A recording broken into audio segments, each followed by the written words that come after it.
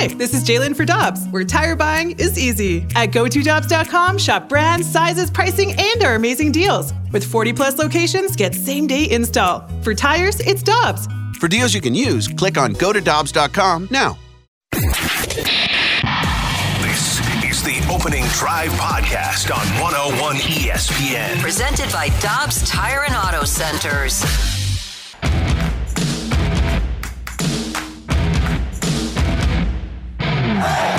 Good morning, everyone, and happy Monday. Welcome to the Opening Drive on 101 ESPN. It's 7 o'clock. Your time check brought to you by Clarkson Jewelers, an officially licensed Rolex jeweler with Brooke Grimsley and Super Bowl champion Kerry Davis. I'm Randy Carricker. Great to have you with us on a glistening, cloudless, sunny day in St. Louis, in which it's 34 degrees on April 24th. Good morning, kids. How we doing? Why is it so cold? Because it's stupid. It is. The weather is stupid. It's ridiculous.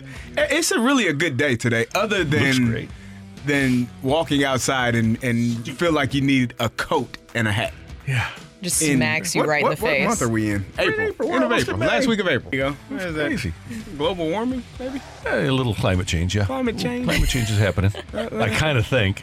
Gotta be, right? Is that what it is? Could be cyclical. Science. Don't go overboard with the science stuff, okay?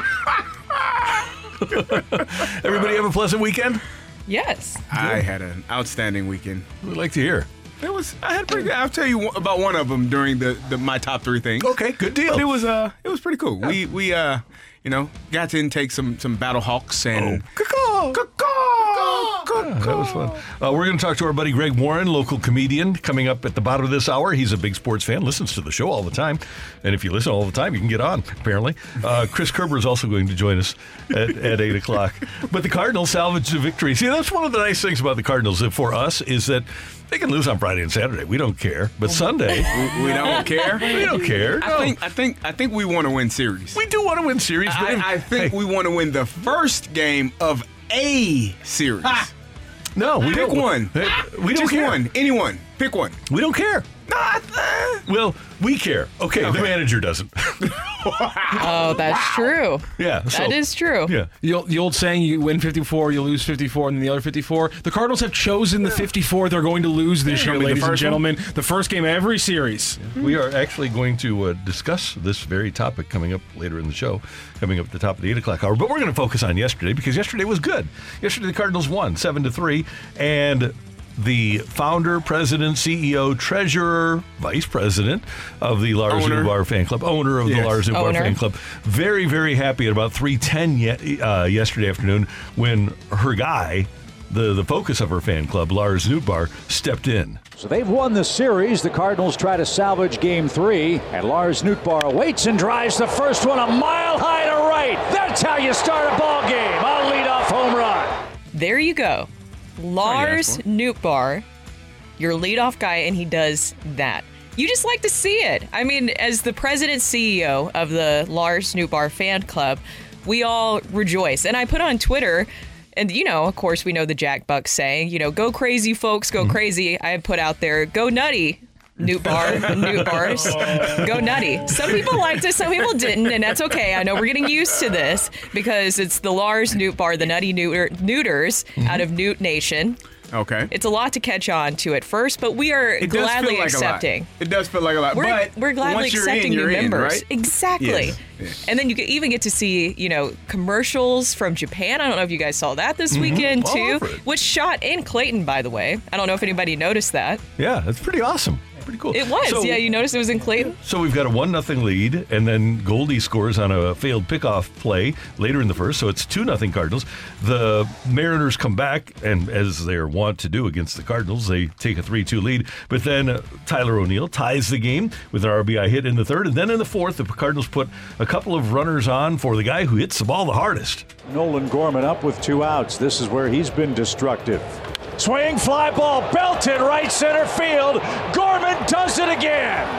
3-run blast for Nolan Gorman. The Cardinals lead 6-3, and you're thinking, okay, well, we've got this one in the bag. And yes, indeed, the Cardinals did have that one in the bag, but the excitement wasn't over because Paul DeJong, up from Memphis, off of the injury, making his first appearance of 2023, and he does what he does. Couple of hits in this one for DeYoung. He singled twice. High fly ball. That's hammered deep left center field.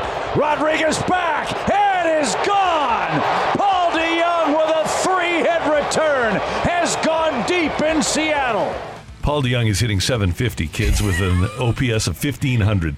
He's the MVP right now. Rock is shaking his head. No. God, no. Yeah, it's okay, Rock. It's one game. He played very well, and, hopefully, I don't know what this means for him in his future as a Cardinal, but good game for him. Mm-hmm. Good job coming back up off the IL and, performing very well. Jack Flaherty gives the Cardinals a quality start. 6 innings, 3 runs, 5 hits. He struck out 9 and walked 2, and the Cardinals are 3-2 in Flaherty starts this year. Cabrera came on. He allowed a base hit in the 7th inning, and then Helsley came on to pitch the 7th and the 8th. Gallegos comes on in the 9th with an inning of scoreless ball, and the Cardinals win it 7-3. So go Cards after losing the first 2 of the series. And we're happy. We're happy on Monday morning. We weren't here on Saturday and Sunday morning, so we really exactly. Yeah, so we're good. You only remember what just happened, right? 7-3 win. You don't have to worry about Friday and Saturday when the 5th best offense, the Cardinals, was hitting. They what was it? The first 2 games of the series, the Cardinals offense scored just 6 runs off of Seattle. Yeah, but that doesn't matter. Either way, yeah, things on Sunday were great. But like you were saying, Jack, a really good game. Paul DeYoung, he comes back. You have to do something with him, right? In the lineup, and for him to come back in that game. You do have to do something. So at least he was able to do something. I thought this was interesting. John Ditton tweeted this out last night. He's a fast starter, Paul DeYoung. He's homered in his first big league game, in his first game last year after being recalled from AAA, and then yesterday a home run in his first game back. Wow, but we don't want to talk about what happened subsequently. Of course, a lot of people were bringing that up on social media, too. Cardinals do play tonight in San Francisco. It's the opener of a 4-gamer against the Giants. And Jordan Montgomery will pitch against Alex Cobb. That game starts at 8:45 St. Louis time. So the Cardinals win yesterday 7-3. A lot of other things over the weekend. Saturday night in, is it Colorado? Do they play in Denver, Colorado Springs? Where do the Colorado Rapids play? I don't even know. I don't even care. Really. St. Louis City SC played their first draw ever in a match at Colorado. It was a 1-1 draw. And Roman Berkey was sensational. Technically in Commerce City, Colorado. Commerce City. Is where the stadium is. Okay, good. Sounds How like could you not know that? Place where you have a ranch or something. Commerce City. Right? Everybody wears cowboy hats to the Colorado Rapids games. Mm-hmm. And it was a 0-0 draw late in the game, in the second half, when City SC broke the tie. Hands go up for offside, but Stroud can get the cross in towards Alm, who makes no mistake this time. The 2 players who just missed golden chances, creating another, and St. Louis again lead away from home. And we're thinking, okay, we got another W. We got another win. But before the game was out, Barrios scored for Colorado against Roman Berkey, and we wound up in 1-1 draw. First draw we've ever had. Here is Roman Berkey. Yeah, me personally, I always want to win. I feel empty, a little bit disappointed, because I think this team is not as good as we made them, Colorado. I think we missed a lot today when it comes with the ball and against the ball. And I mean, if you're up 1-0, you just have to fight for the win, you have to go all in and you have to fight, you have to defend, and today not everybody was defending. This is not a beer league. Okay? We got to play hard. Every time, every play. Every chance. Yeah. I like it. Well, an opportunity. I like what he said there, because he's the whole reason that they were even able to come away with the point. He stood really tall for him. I mean, just look at this. This just tells you, I know that we're not big into stats and analytics here. We're more about what happened in the game, but This is pretty big. The Rapids had advantages of 21-9 in shots and 13-4 in shots on goal. Roman Berkey saving a season-high 12 shots for City SC. He was under fire a lot. That just tells you, and you guys know, we've seen their games. That doesn't seem like their matches. That doesn't seem like their style of play. No, it's not. And tell me this, okay? I know it's a beautiful game, but I'm in America, okay? To me, when the clock strikes 0, the game should be over. Clock hits 90. When the clock hits 90. Well, to me, the clock. I'm in America, and the clock should strike 0. Why doesn't it strike 0? No, it's America. It strikes 90, and then there's like 90 plus extra 2, time. 90 8 plus minutes this time. And who decides? That's a very good question. That Your favorite person in sports, the referee. So anyway, they score at 90 plus 2. Colorado does, and that's how they were able to achieve the draw. I mean, isn't 90 minutes enough? But here's the thing. 90 minutes Here's the thing. If you get that far, I do agree with Berkey. You have to finish. Like you cannot. We did. You can't lax and allow a goal to happen. You gotta finish. You gotta finish the game. Well, you played that long. You might as well finish it, right? I agree with your. But you're saying the game is over. Randy's saying it should have been done. That shouldn't have been allowed. Is that where you're going with this, that's Randy? When he was up in arms when they scored after the 90-minute mark. Terrible. Now, here's my thing. Sure, I'm the ugly American, but let's Americanize the sport. I don't know if you can. I think it's been Americanized. Well, it's been here. It's like the world's game. I don't know that you can change it just for America. I think that would actually get more people disliking us than many other things that we already do. Like that alone. You change that game just for this country? Game is tied after 90. Play extra.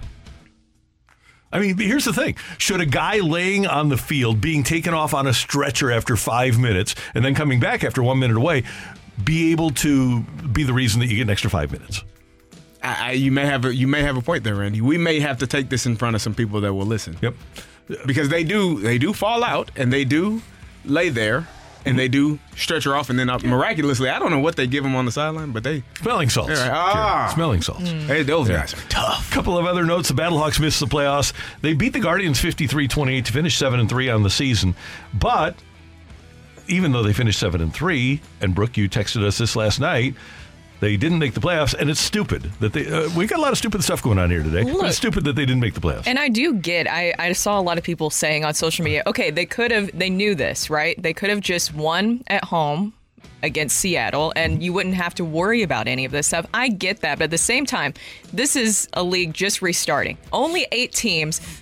The best teams should be in the playoffs. Just make it simple, especially for viewership if you're trying to grow the game, and then. As for divisions moving forward, as you expand the league, hopefully, as you get more fans, more attention, then worry about divisions. And the concept of the wild card was born for teams that have good seasons that play in a division with a really good team that wins the division. Why they, like in every other sport in America, don't have the teams with the best record that aren't the division champions being the wild cards, I don't know. It doesn't make any sense. No. And now you're going to have the 4-6 Renegades in the play. Who's going to watch that? Yeah. Who is going to watch that? Is that the Arlington team? Yes. Oh, there you go. Oh, uh-oh. There you that go. seems scripted. No. Scripted. We have anger towards one person, though, right? Or are we already? I thought we did. I thought we. Rock The Rock. Yeah. Not this Rock. Not this Rock. The Rock. The Rock. Oh, Rocky. Rock is mad at The Rock. Rock is mad at The Rock. Here's the thing. The Rock, who owns the league, WWE guy, was also the person that introduced the Los Angeles Rams to start the 2022 season on their field at SoFi Stadium. He's clearly a Kroenke, clearly an NFL guy. And so with that being the case, I think that we have to feel like we are the aggrieved party here. I think I will agree with that to a degree. I do believe The Rock should have been here for the first game or the last game. We only drew 38,000 a game. Yeah, St. Louis is a different animal from all of the other cities. I was talking to some XFL people at the game on Saturday, and they were saying they've gone to games where there's 5,000 people in the stadium. This is a city that draws 30,000 plus for each home game. You should probably show those people that are really engaged in your product some love. Yeah. That's just my personal opinion. I know he did the announcement prior to the first game, but it's different from being on the television as opposed to being in person. Hell, even Roger Goodell showed up here one time. So did Tagliabue. First game at the Dome, Tagliabue showed up. So yeah, it's if the NFL bozos can do it, then this guy can do it. He big times. He could have at least also come on the show too. Yeah, maybe even responded to an email just once. Ideal. Yeah. So anyway, Matthew's mad here. He's frustrated. Again, the fact that he wasn't there for the opening game when you knew that the attendance was going to be ridiculous was crazy. But then the fact that he kept showing up to other stadiums and he gave a shout out when DC sold out their 18,000 person stadium, and I was like, there's a really simple PR move here, my guy, and I'm not sure why you don't make it. Maybe St. Louis sells out football. St. Louis sells out wrestling too. I mean, there's always been a big wrestling fandom here. I'm not sure why you don't tap in. Maybe it's one of the things where you don't feel like you need to show up because they're already going to be there. That might be. It's no need to participate. They're going to come anyway. So, let me allocate my time in other places. You know what the worst for Rock was? Not this Rock. Not the other Rock, but our Rock. Oh, was when he sent Rock. an email to the XFL PR guy and said, hey, can we get The Rock on the show? Mm-hmm. And the guy sent back an email and said he would love to join you, but he's having breakfast with Tim Bontemps that day. And Taylor Twillman showed up late. We're off and running here on 101 ESPN. That's an inside joke. We're trying to get Tim Bontemps from ESPN on the show. He never responds. And The Rock we never hear from The Rock either. So our producer, Matthew, gets upset. He takes it as a personal affront to himself that these people don't respond to him. 3 things we loved about the weekend are coming up next on 101 ESPN.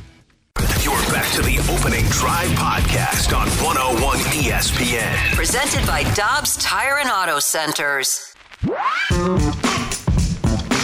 All right, what did we love about the weekend? Guys, I really love the fact that a 13-year minor league veteran, Drew Maggi of the Pirates, was called up.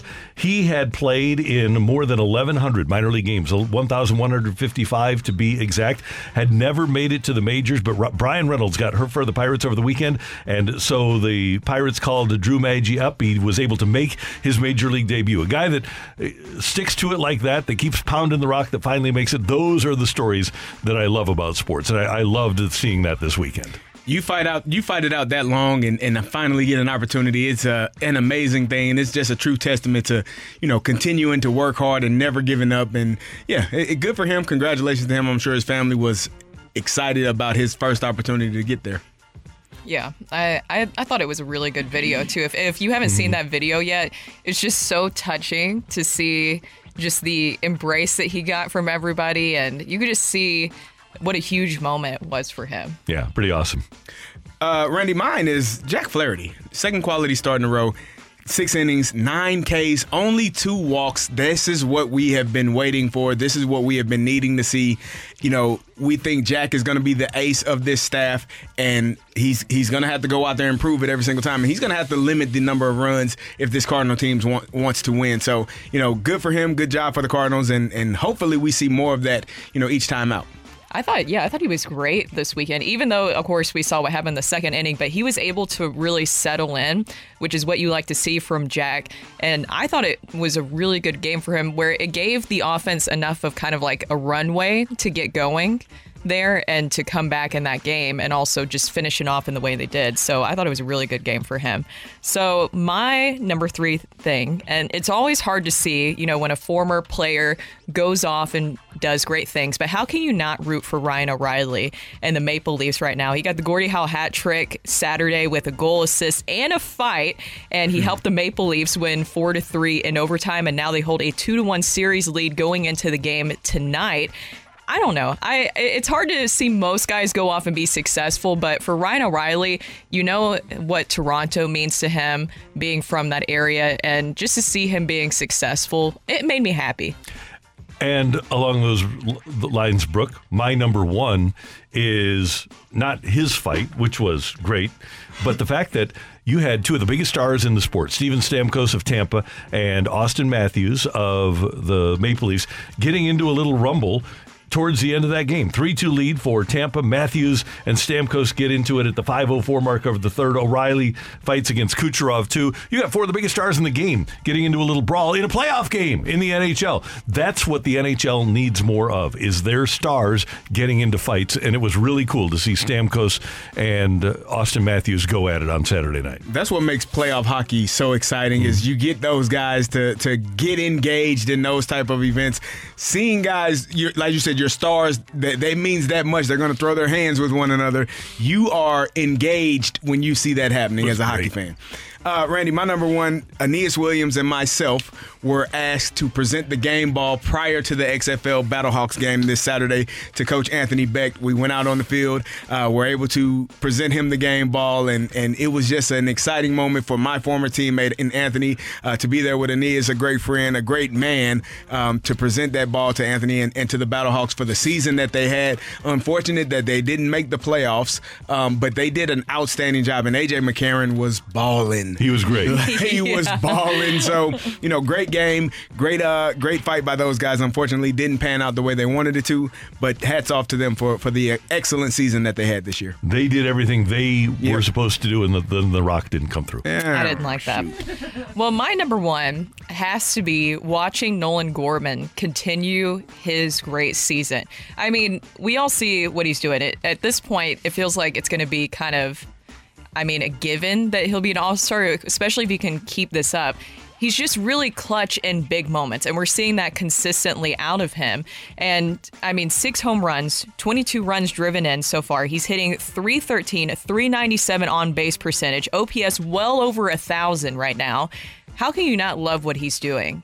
He is, and then that's what I'm saying is, having, these big home runs, that's great. But the timing that he's doing it is so huge for the Cardinals right now. And I think it's really cool that the Cardinals showed patience with him, showed confidence in him, in going to him last year and saying, hey, we aren't trading you. And then that confidence bears fruit, like it has been offensively for Nolan Gorman. You got to give him credit for his offseason as well. The work that he did, the to be able to come back and have the type of success that he's having right now is just a testament to guys, taking the information that they're given in the offseason and implementing it into their game and becoming better, doing the things that the staff and the management is asking them to do to be the best version of themselves, and it is bearing fruit at this moment. And offensively, the Cardinals are going to be fine. They're going to score runs. I know that it's a roller coaster ride route right now, but they're going to be fine, and they're going to score a bunch of runs. By the way, Gorman, 24th in Major League Baseball, average exit velocity of 93.6 mph, and that's second on the team after Goldie for the Cardinals. So that's 3 things we loved about the weekend here on 101 ESPN. Coming up, our friend Greg Warren, a great local comedian, has a new special out. Greg's going big time on us, I think. But he's still kind enough to join us here in studio, here on 101 ESPN. The smartest way to do your homework is Hackman Lumber.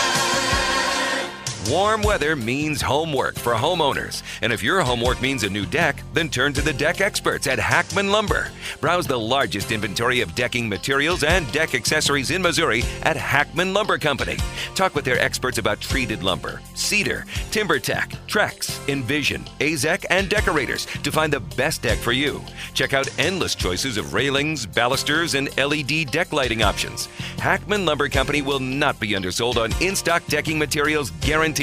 You can choose to do it yourself with Hackman's expert advice, or they can recommend reputable contractors to do the work for you. Stop by and see Hackman's expanded paint department too, with brushes, rollers, painter's tape, and 4 different lines of interior and exterior paint, custom color match available. Visit Hackman Lumber's newly remodeled stores in St. Peters and Pacific, or their showroom in Troy, Missouri. Hackman Lumber.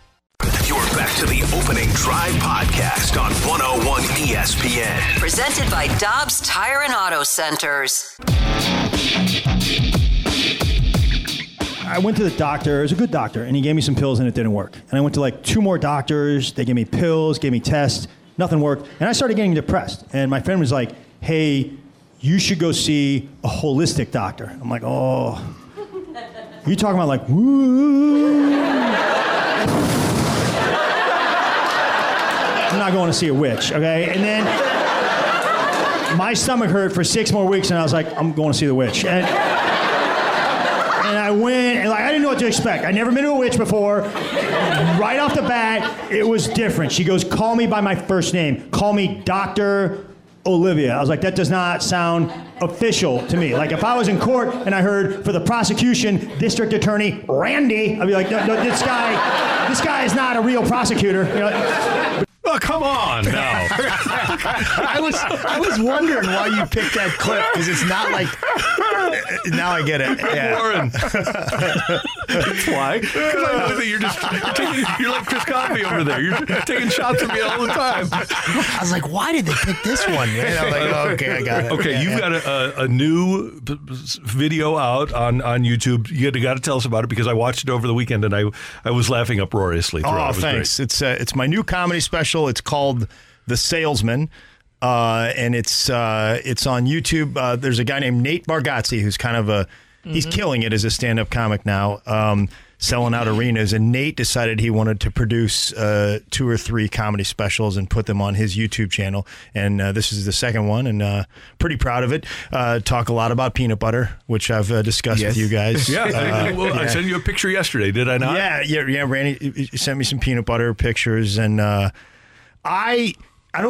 trying to think if I talk about sports at all in there, man. I don't, not as much. You guys know I wrestled, you know. Mm-hmm. I was pretty good at Missouri. I was good. It didn't start that well. My freshman year we had wrestled Northern Iowa, and they were good. They were like three in the country or something, and I just had a bad match. I ran out of gas. And in the third period, I just couldn't move. I just could not. I was on the bottom, and I was just laying on the mat. And the ref starts making fun of me. He's like... The ref? The ref. He was like... And there was a huge crowd, and he was like... Are you okay down there, son? And the crowd starts laughing like it's a Def Jam show or something. This guy's killing, okay? My coach he never let me forget that. If I had one bad practice, Warren, that reminds me of when you laid down at Northern Iowa. I heard that reminds me when you laid down at Northern Iowa. Even if I had a good practice, Warren, you got after it today. Good job. Bunner, you sucked. You remind me of when Warren laid down at Northern Iowa. Like, and he said reminded. Like, I don't think he needed to be reminded of it. It was always on his mind. Like, I think every morning the alarm clock went off and he's like, I better not lay in bed like Warren did at Northern Iowa. You want pancakes, Wes?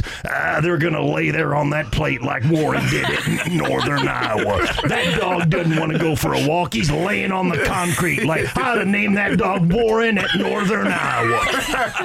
I mean, I'm not married. I never been married. I'm worried if I do. I'm terrified of that part where they're like, speak now or forever hold it. Warren laid down at Northern Iowa. Don't marry Warren. Sure? He's going to lay down on you in your marriage like he did at Northern Iowa. Ray, so for me, wrestling is one of the toughest sports in conditioning wise. So when you're laying there, you really are out of gas. Like there's nothing left to give. As much as mentally you want to give it, your body just says, no, I can't. I think I cut my weight wrong back. Okay. I mean, we were cutting crazy weight back then, and I was a freshman, and I didn't really know how to do it the right way, and I was getting. I mean, the guy was good; he was killing me, and I didn't want to get pinned. So you're just trying not to go over. There's a thing called stalling in wrestling. It's basically like you're just being very defensive. You're shutting it down, and you get hit like. I think it's like warning, 1 point, 1 point, 2 points, disqualification, and I think they might have hit 2 points at one point. And I'm like, yeah, I know, man. And the crowd's just like, you're stalling. I'm like, yeah, we all know that. Yeah.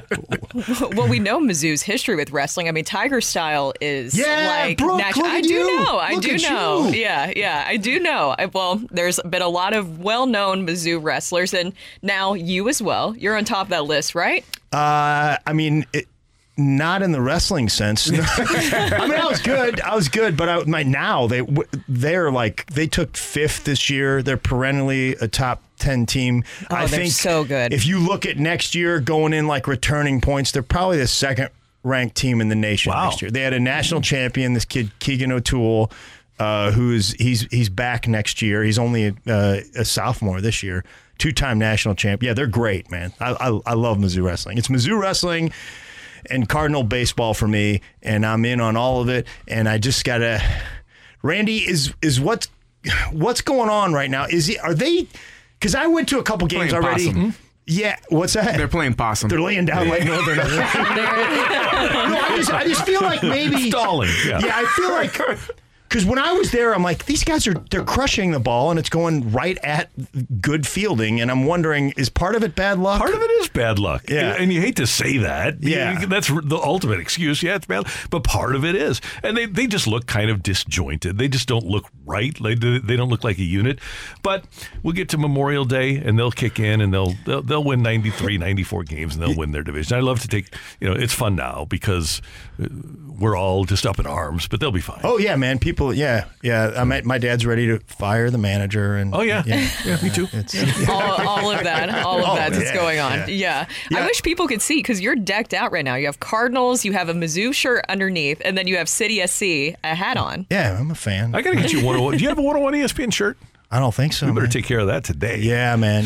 So the name of the video of the special is The Salesman. Just go to YouTube and Google Greg Warren, The Salesman. And there is a lot in there about Greg's former life as a peanut butter salesman. I didn't realize how much latitude they gave you in actually going out and making deals. But here's one of the deals that Greg Warren was able to put together.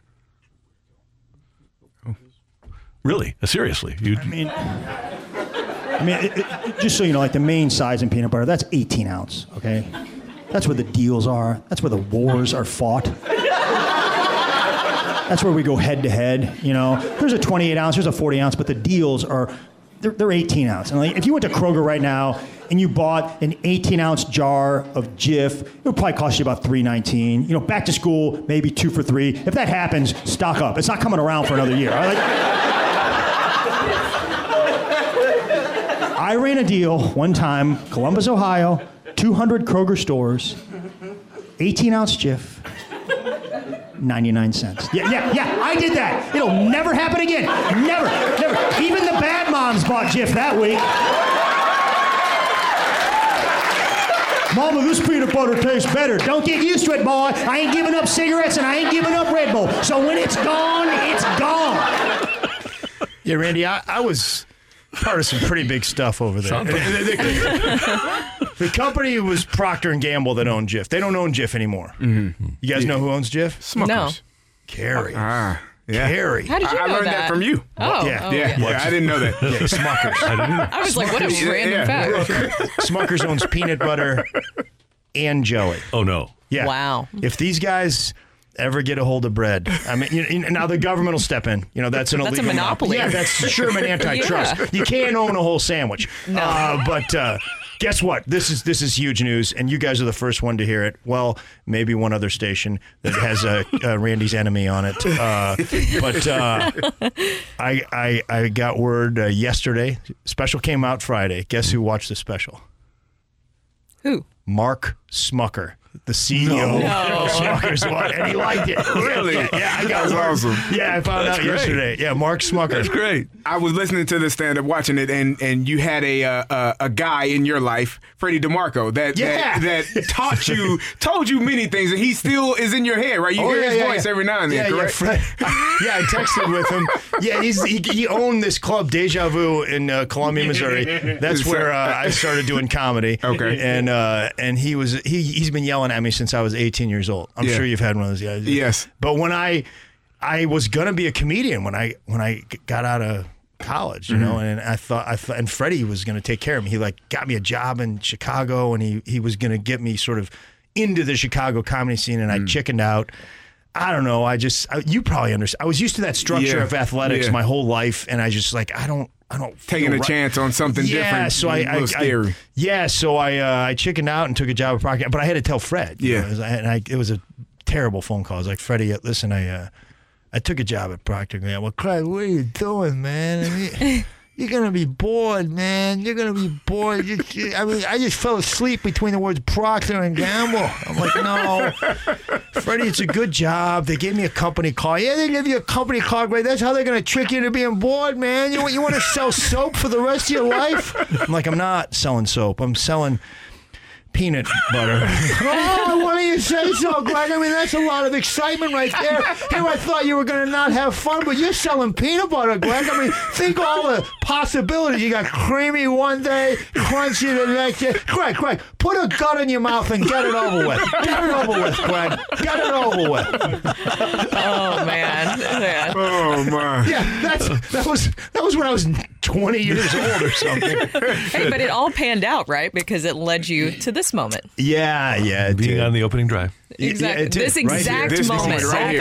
Opening drive right now. So is this the comedy that you're most proud of? You've had a long and illustrious career, but I thought your stuff was great. Oh, and thanks, I've always buddy. thought your stuff. But is this how proud of you are of this? Are you? I like it. You know, I mean, I think like anybody, you sort of go through changes and stuff. And I like a lot of the older stuff too, but I kind of I don't know, I feel like this holds together. As an hour, it's pretty quick paced and it's full of jokes. And I've been trying to talk about Procter & Gamble for 20 years. I've been trying to figure out a way to make it funny. And over the pandemic, I was like, I'm going to figure that out, and I've always wanted to talk about Freddie because he's a big part of my life. And I thought that was hilarious. Oh, thanks, man. Great. Thank you for I was noticing that. falling. I was dying laughing. And then I went through all this stomach stuff and health stuff over the last 10 years. And there's a woman in O'Fallon who she's a holistic doctor. Mo Fallon? Dr. Mo Fallon. Okay. Dr. Olivia Joseph.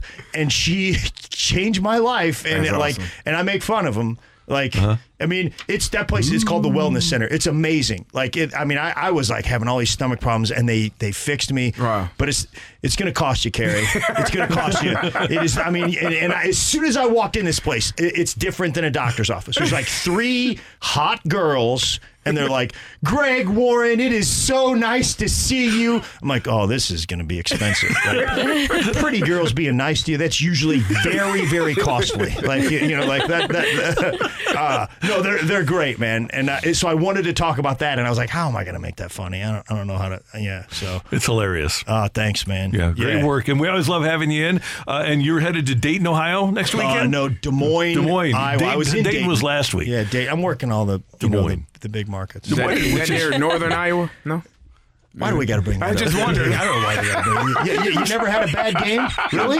Never once. Oh, Greg, listen, I'm going into meetings thinking I had a stellar game, and the outcome, I felt horrible. Really? Oh, my God. I got ripped to shreds. Dude, I got cred now because I know you. Like, DVE in Pittsburgh is this radio station that's big. I think they carry the Steelers, too. Okay, but, yeah, but their morning show I've known for a long time, and I was texting him. I was like, hey, man, I know Carrie. That's awesome. Oh, yeah, man. You know what you should do is just while you're there over the weekend, just stop at a hotel in Cedar Falls and lay down. Oh, Man, I came over here for this. I came in for this. I wish Roper, I bet you he's listening somewhere. He did, Randy. He laid down that northern. He will. I wouldn't trust him to ever get back up out of that hotel. Hey, congratulations. We always love what you do, and we appreciate you stopping by. Thanks, guys. Awesome to see you, man. And to make Chris Convey's head explode, when you go back, say, hey, Randy said hi and he loves you, and just see what happens. Oh, that'll get him. Now you're playing an advanced game. Chestnut checkers, Greg. Thank you very much. Greg Warren. Hey, check it out on YouTube. Just do a YouTube search for Greg Warren, The Salesman. It's great, and it's a great special, and you can see it now. Don't cost nothing, so take advantage. Coming up next, take it or leave it. Get your text in to the Air Comfort Service text line. 314. You know how to do this, Greg? Have you heard? So you can play along. 314-399-9646. 314-399. Yo-ho! On 101 ESPN. You're back to the Opening Drive podcast on 101 ESPN. Presented by Dobbs Tire and Auto Centers. It's time for Take It or Leave It. Want to say something? Want to put it out there? If you like it, you can take it. If you don't, send it right back. Get your text into 314-399-9646 and give us your Take It or Leave It. Brought to you by Gloria Lou Realty. Visit GloriaHasTheBuyers.com and start packing. That's my final offer. Take it or leave it.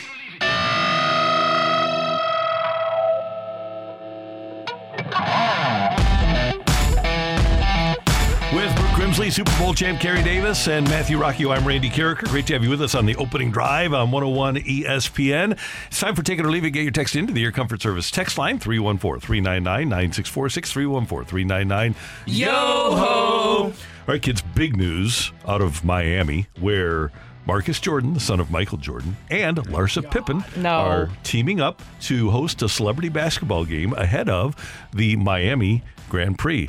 Take it or leave it, Michael Jordan is invited, shows up, and plays. Hey, Pops. My girlfriend and I are hosting a basketball game. I'll leave it. Take it or leave it. Scotty is invited and plays. He's not gonna. He's not gonna be invited or gonna play. He might show up and crash the party though. And just say, the heck with it. What celebrities will be there? I wonder. You've got Tyreek Hill of the Dolphins. Okay. You've got Lil Pump. All of us in the hip hop world know Lil Pump. Oh yeah. The way you know say what? that. If I was a guy, I don't think that I would want to fancy myself. I don't want myself known as Lil Pump. Lil Pump. You do you? I don't think so. Okay, I'm just Big Pump. Yeah, exactly. Not Lil Pump. Ex-Miami offensive tackle Brian McKinney, influencer Jen Selter, and country artist Jimmy Allen all slated to participate in the game. What? I'm always That's the worst lineup by influencers. I don't know. How do you become an influencer, and how do you when you become an influencer, what makes you get that celebrity? Yeah. Is it a number? TikTok? Is it followers? Followers? Is it 1 million followers? Is it like? Because I don't know who this influencer is. So are they really who was that it? influential? Jen Selter, SELTER. Oh, you've seen Jen Have I? You have, Okay. yeah. Okay, let's see if I've seen Jen she's like a workout girl, Okay. workout influencer, known. Okay. For I don't know her, but that's fine. She's been like really popular for a while.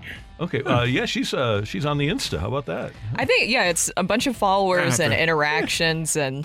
That seems like a lot of work. And now you have on TikTok, you just have to be good at the TikTok dances. Not necessarily a good dancer, but a good TikTok dancer. So you can just do the dance that everyone else is already doing. And you could blow And then you up. can become famous? Yes. That's interesting. And be invited to their celebrity basketball tournament. I'm trying to find Jen Stelter? SELTER. SELTER. Yeah. Okay. All right. Well, I'll figure it out. Where she's from. So over the weekend, Drew Smiley for the Cubs had a perfect game going and lost it in the 8th inning when his catcher Yan Gomez ran into him and flipped over his back. Take it or leave it. Drew and Yan got to settle that out in the locker room in the clubhouse afterwards with a little bit of fisticuffs. Oh, I'm going to leave the fisticuffs. Well, how do they settle it? I think that there's got to be some discussion about, hey, that's my ball. You don't need to run over me. I mean, but it's a perfect game. You're not going to get another one of those probably in his career, Randy. Those are one and done. And we gotta have a conversation, buddy. Yeah, that was history in the making. Overzealous. Way overzealous by Yan Gomes. The ball was in the hands of Smiley, and Smiley would have had the runner. If you see the long view, Smiley would have had the runner if he would have had an opportunity to throw the ball. And to his credit, Drew Smiley's credit, he smiled Yeah, he did afterwards. smile. He wasn't. That's his name. Yeah, he smiled. But I would have been a little bit irate. I think I would have. Take it or leave it. That's the Armando Galarraga. Yeah, okay. Yes, it's worse. Well, no, the umpire's worse. Because the umpire. That one is worse than this one. Yeah. Because that was the last out of the 9th inning, right? Yeah, it would have been the 27th out of a perfect game. Jim Joyce, I think, was the umpire, right? Oh, now take it or leave it. Him and Jim Joyce should have fought. Yeah, I'll take that. No doubt. Yeah. All right, take it or leave it. Not having the Battlehawks in the playoffs is bad for the league and growing your brand. I will 100% take that. Yeah, because you're going to get more eyeballs on your sport from St. Louis than anywhere else. And it just makes sense. Nobody cares in Arlington, Texas. I mean, it's a football state, but that's cowboy country. They don't care about spring football. We care about spring football. So, yeah, I agree with you 100%. I'll take that. I bet you even had, it seemed like just looking at social media last night, you had so many people watching that Seattle and Vegas game just to see if St. Louis was going to make the playoffs. I was watching. I mean, yeah, you had people watching that game, no interest really in either teams, just to see if St. Louis would move on. I mean, that should tell you enough right there, too. Yeah, they won't have anybody watching. That's a shame. All right, Matthew, what do we got on the old text line? Take it or leave it. Nolan Gorman finishes top 5 for MVP in the NL. Leave it. Ooh. It's going to be too much of a DH to finish top 5 in the MVP voting. Will he finish top 5? He'll probably finish top 5 on his own team, right? Arenado, Goldie, Walker, Contreras. He should be top 5. Edman. I'll take it because if he continues to hit at this pace, I think you can kind of not worry about the fielding numbers, so there won't be many. But you take into consideration how well he's hitting. If he's at the top of the list in home run, RBIs, and OPS, you're gonna definitely consider him. No? Yeah, I think you have to. But I think the writers, unfortunately, they look at the DH thing, and so that makes it tougher. Should there be a DH player of the year? You have to have Silver big poppy type numbers to do it. Take it or leave it. The only way to make sure Dylan Carlson isn't a bust is to hire Colby Rasmus's dad as his personal hitting coach. 100% take it. Yep. Take it. Yep. Although his dad's a coach. Speaking of Dylan Carlson, and we talked about him not batting both ways. Tommy Edman batted righty versus righty in that series, and then Sunday he was batting lefty again. Well, what is to that? I think you just pick out the pitcher. Sometimes you feel like, okay, with the way this guy throws, whether it's the release point or the velocity, sometimes it just makes more sense to do it that way. Dylan Carlson going to attempt that at some point? I think they should do it. I think the Cardinals should go to him and say, look, it's just not working out lefty. And he's naturally left-handed, though, right? Yeah. But he doesn't hit better. He hits better right. And he started switch hitting when he was 6 years old. That's crazy. Yeah. It's just not working. Take it or leave it. The word of the day is 7 because the Cardinals are 0-7 in opening series this season. The number of the day, I say simply heaven.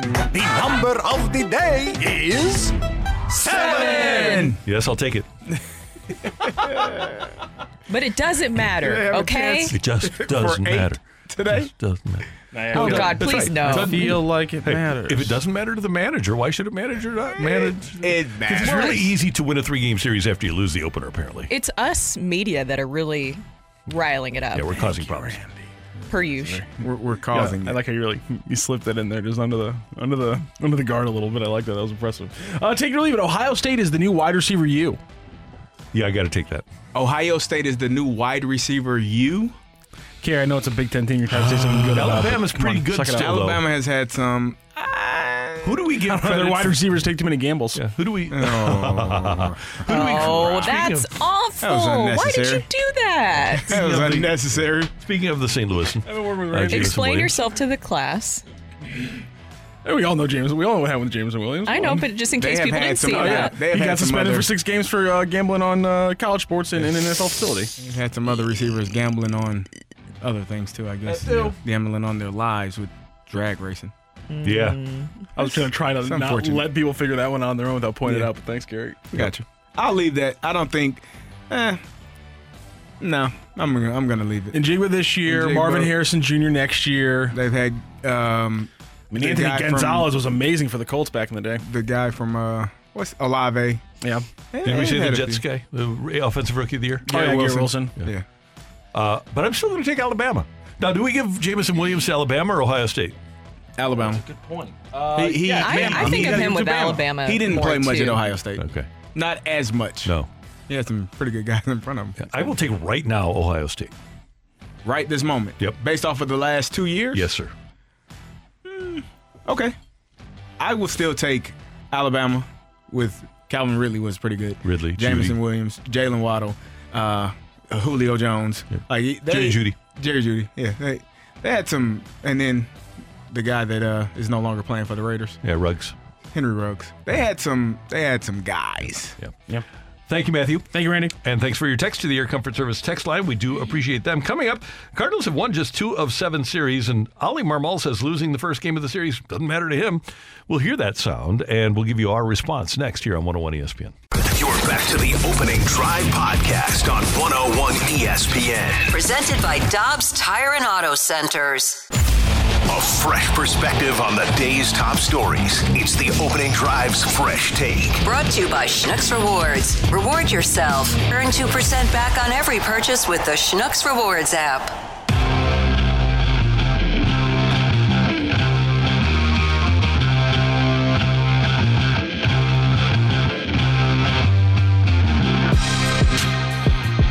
7:03 in St. Louis. Your time check brought to you by Clarkson Jewelers, an officially licensed Rolex jeweler. The Cardinals won their first series of the year against Toronto, and then they won a couple of weeks ago against Colorado in Colorado. Otherwise, they've lost every other series they've played. They're 2-5 in series and 0-7 so far in opening games of series. The other night, Derek Gould of the St. Louis Post-Dispatch, STLtoday.com, asked Oli Marmol about the fact that the Cardinals have dropped the opener of each of their series this year. Yeah, waiting for you to ask. We did that on the road quite a bit last year. Still won the division by quite a bit, so it doesn't matter to me. I want to win them all, but as far as it being a trend or something that I'm monitoring, no. I would suggest that losing 7 in a row is a trend. And yes, I don't have the record for the Cardinals opening on the road, but opening series on the road. Overall, they were 27-23. They were representative and gave themselves a chance to win series after the first game of series last year. You know, Randy, I was waiting for you to bring this up. This was pretty interesting because I'm sure if you all saw the social media responses to this, they were like, why would you not care? Of course you should care, right? And I get both ways to it. It's right after that happens, and so of course he's going to be frustrated. And I'm sure too, it's a lot of protecting his clubhouse, right? Because he also went on to say, you know, it's not something that we're focusing on. This is more of like a media thing that is being brought up, and we've heard that a lot. Many different coaches and managers have said that over the year. But I think for fans, when you see that it's sometimes the little things that are mounting up that are keeping them from winning these games, then people are like, well, wait a minute. Well, this is like a little detail you should be paying attention to, and it's the little details that are costing you these games. Yeah, I think, you know, it is important. I think you start the series off on the right foot when you win. Mm-hmm. When you lose, it puts you, you know, behind the 8 ball. You're going to have to dig your way out to win that series. Obviously, if you win the first game, you're in front and you have a better chance of winning the series. And, you know, they haven't won as many series as they need to because they haven't won the first game in any of them. So I think it matters. Does it matter to the degree that we think it does? Maybe, maybe not. Maybe they don't worry about it as much. But when you're on the outside looking in, you would think that winning the first game of the series would help you, obviously, win that series. Well, and you covered Tony La Russa a lot. How do you think that Tony La Russa would look at the first game of the series? Well, there's two things. Number one, Tony's focus every year was win every series. So winning the first game of the series was paramount for him. Here's the other thing about Tony La Russa. He not only said, I want to win every game, like Oli just did, but he lived it that way. If you went to Tony La Russa at 2:30 in the afternoon and said, hey, Tony, how you doing? He'd say, ask me at 10:30. His entire being was built around the W or the L next to his game. And his players knew it. The intensity. One of the reasons that Mark McGwire wanted to come here was because he didn't think he liked the intensity that Tony brought every single day. But then when he was away from it, he recognized, oh, I need this. And the players that love Tony La Russa, Matt Holliday is listening right now, Albert Pujols, those guys loved the constant pushing and prodding and pressure that Tony applied every single day. He had to win the game. Now, the game is different now than it was when Tony left in 2011. Players would not respond to Tony right now. But I'll say this. It's one thing for Randy Carricker to sit here with almost 40 years of radio under his belt and say it doesn't matter in October with 140 games left. Mm-hmm. But it's really bad optics for a manager of a team to say it doesn't matter to me that we lost a game. And that's what I was trying to figure out is maybe you had that whole Tyler O'Neill situation, right, where it got a lot of negative attention. Maybe do you think in some ways it was him trying to just be like, look, we're not going to let in any of this negative energy into this clubhouse with those kind of questions or things like that. But it's also, I thought it was a great question by Gould. Me too. You have to ask it because fans are wondering. It's a weird trend to, one, you have yet to win the opener of a series. And then two, it kind of follows the trend of what we see kind of early on in some of the games where they kind of get behind early and then they're trying to find a way to claw them back into this game. So it's like it's two very similar but different trends where it's like what's happening early on that you're not able to just kind of start good. And it doesn't matter what the sport is. And I know this is something that you guys focused on with the Steelers. Getting off to quick starts, whether it's in a game or in a season, the great coaches, they care about that. Yeah, I mean, you could look at it in football. We played 16 games, so we considered it 4 quarters. You wanted to win, each one of those quarters, 3-1 in each one of those quarters. Now you're 12-4 at the end of the year.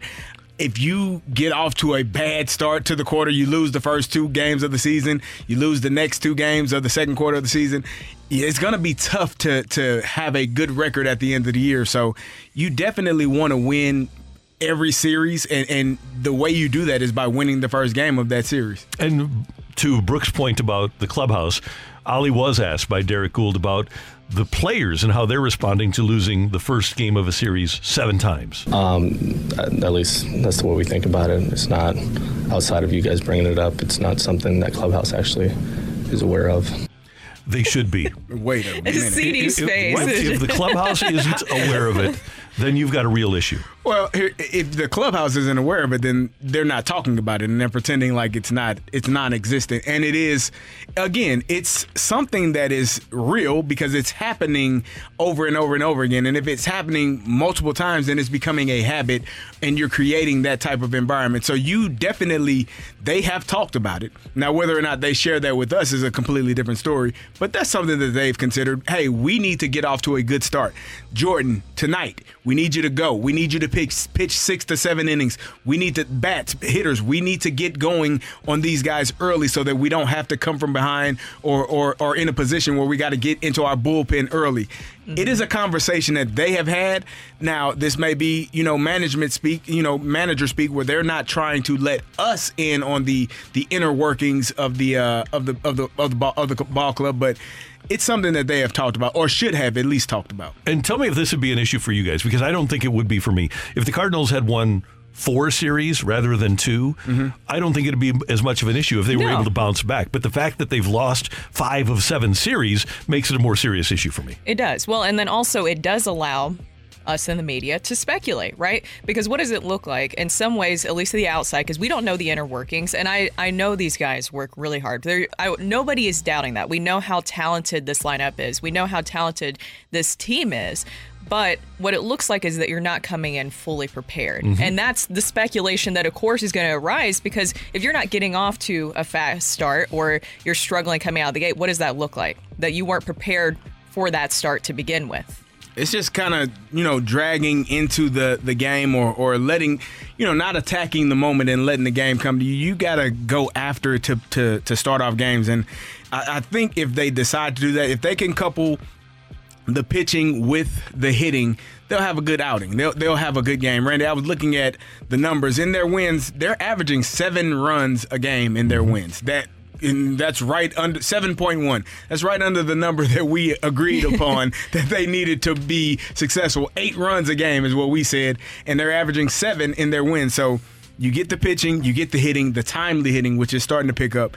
Then you'll start to see the best of this team. And right now, but let's get a win in the opening series so we can just squash that whole topic.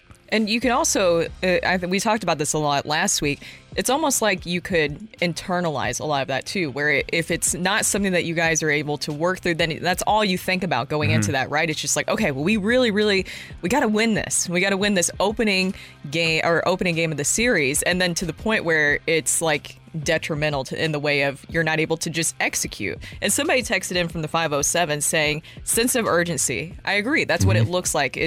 Where's that sense of urgency to win the opening game of the series and just get kind of that bad luck out of the way is what it feels like. And Brooke, here's a fun fact for you. Tonight, immovable force against irresistible object. The Giants are 1-6 in series openers. The only series opener they won was their season opener at New York against the Yankees. Otherwise, the Giants have a record of 1-6 in... Oh, no, they're 0-7 too. I'm sorry. They did lose their opener to the Yankees 5-0. So it's 2 teams that are 0-7 in series openers this year. That has to end tonight. Somebody's going to win. Please let it be the Cardinals. Please, because I think it would just be nice. And also then Ollie can say to the media, see, we got it out of the way. Now you guys can't ask us about it anymore. That's what he needs to do. Yes. That's Brooke, that's Carrie, I'm Randy, and that is today's Fresh Take. Coming up on 101 ESPN, We're going to talk to our friend, the voice of the Blues, Chris Kerber. A lot of great playoff action going on, and we'll hear from Kerbs next on 101 ESPN. You're back to the Opening Drive podcast on 101 ESPN. Presented by Dobbs Tire and Auto Centers. We're talking everything St. Louis Blues as we head into the Blues booth. Presented by Boardwalk Hardwood Floors, a proud partner of your St. Louis Blues. Find your perfect new floor at our 4 convenient locations and online at boardwalkhardwood.com.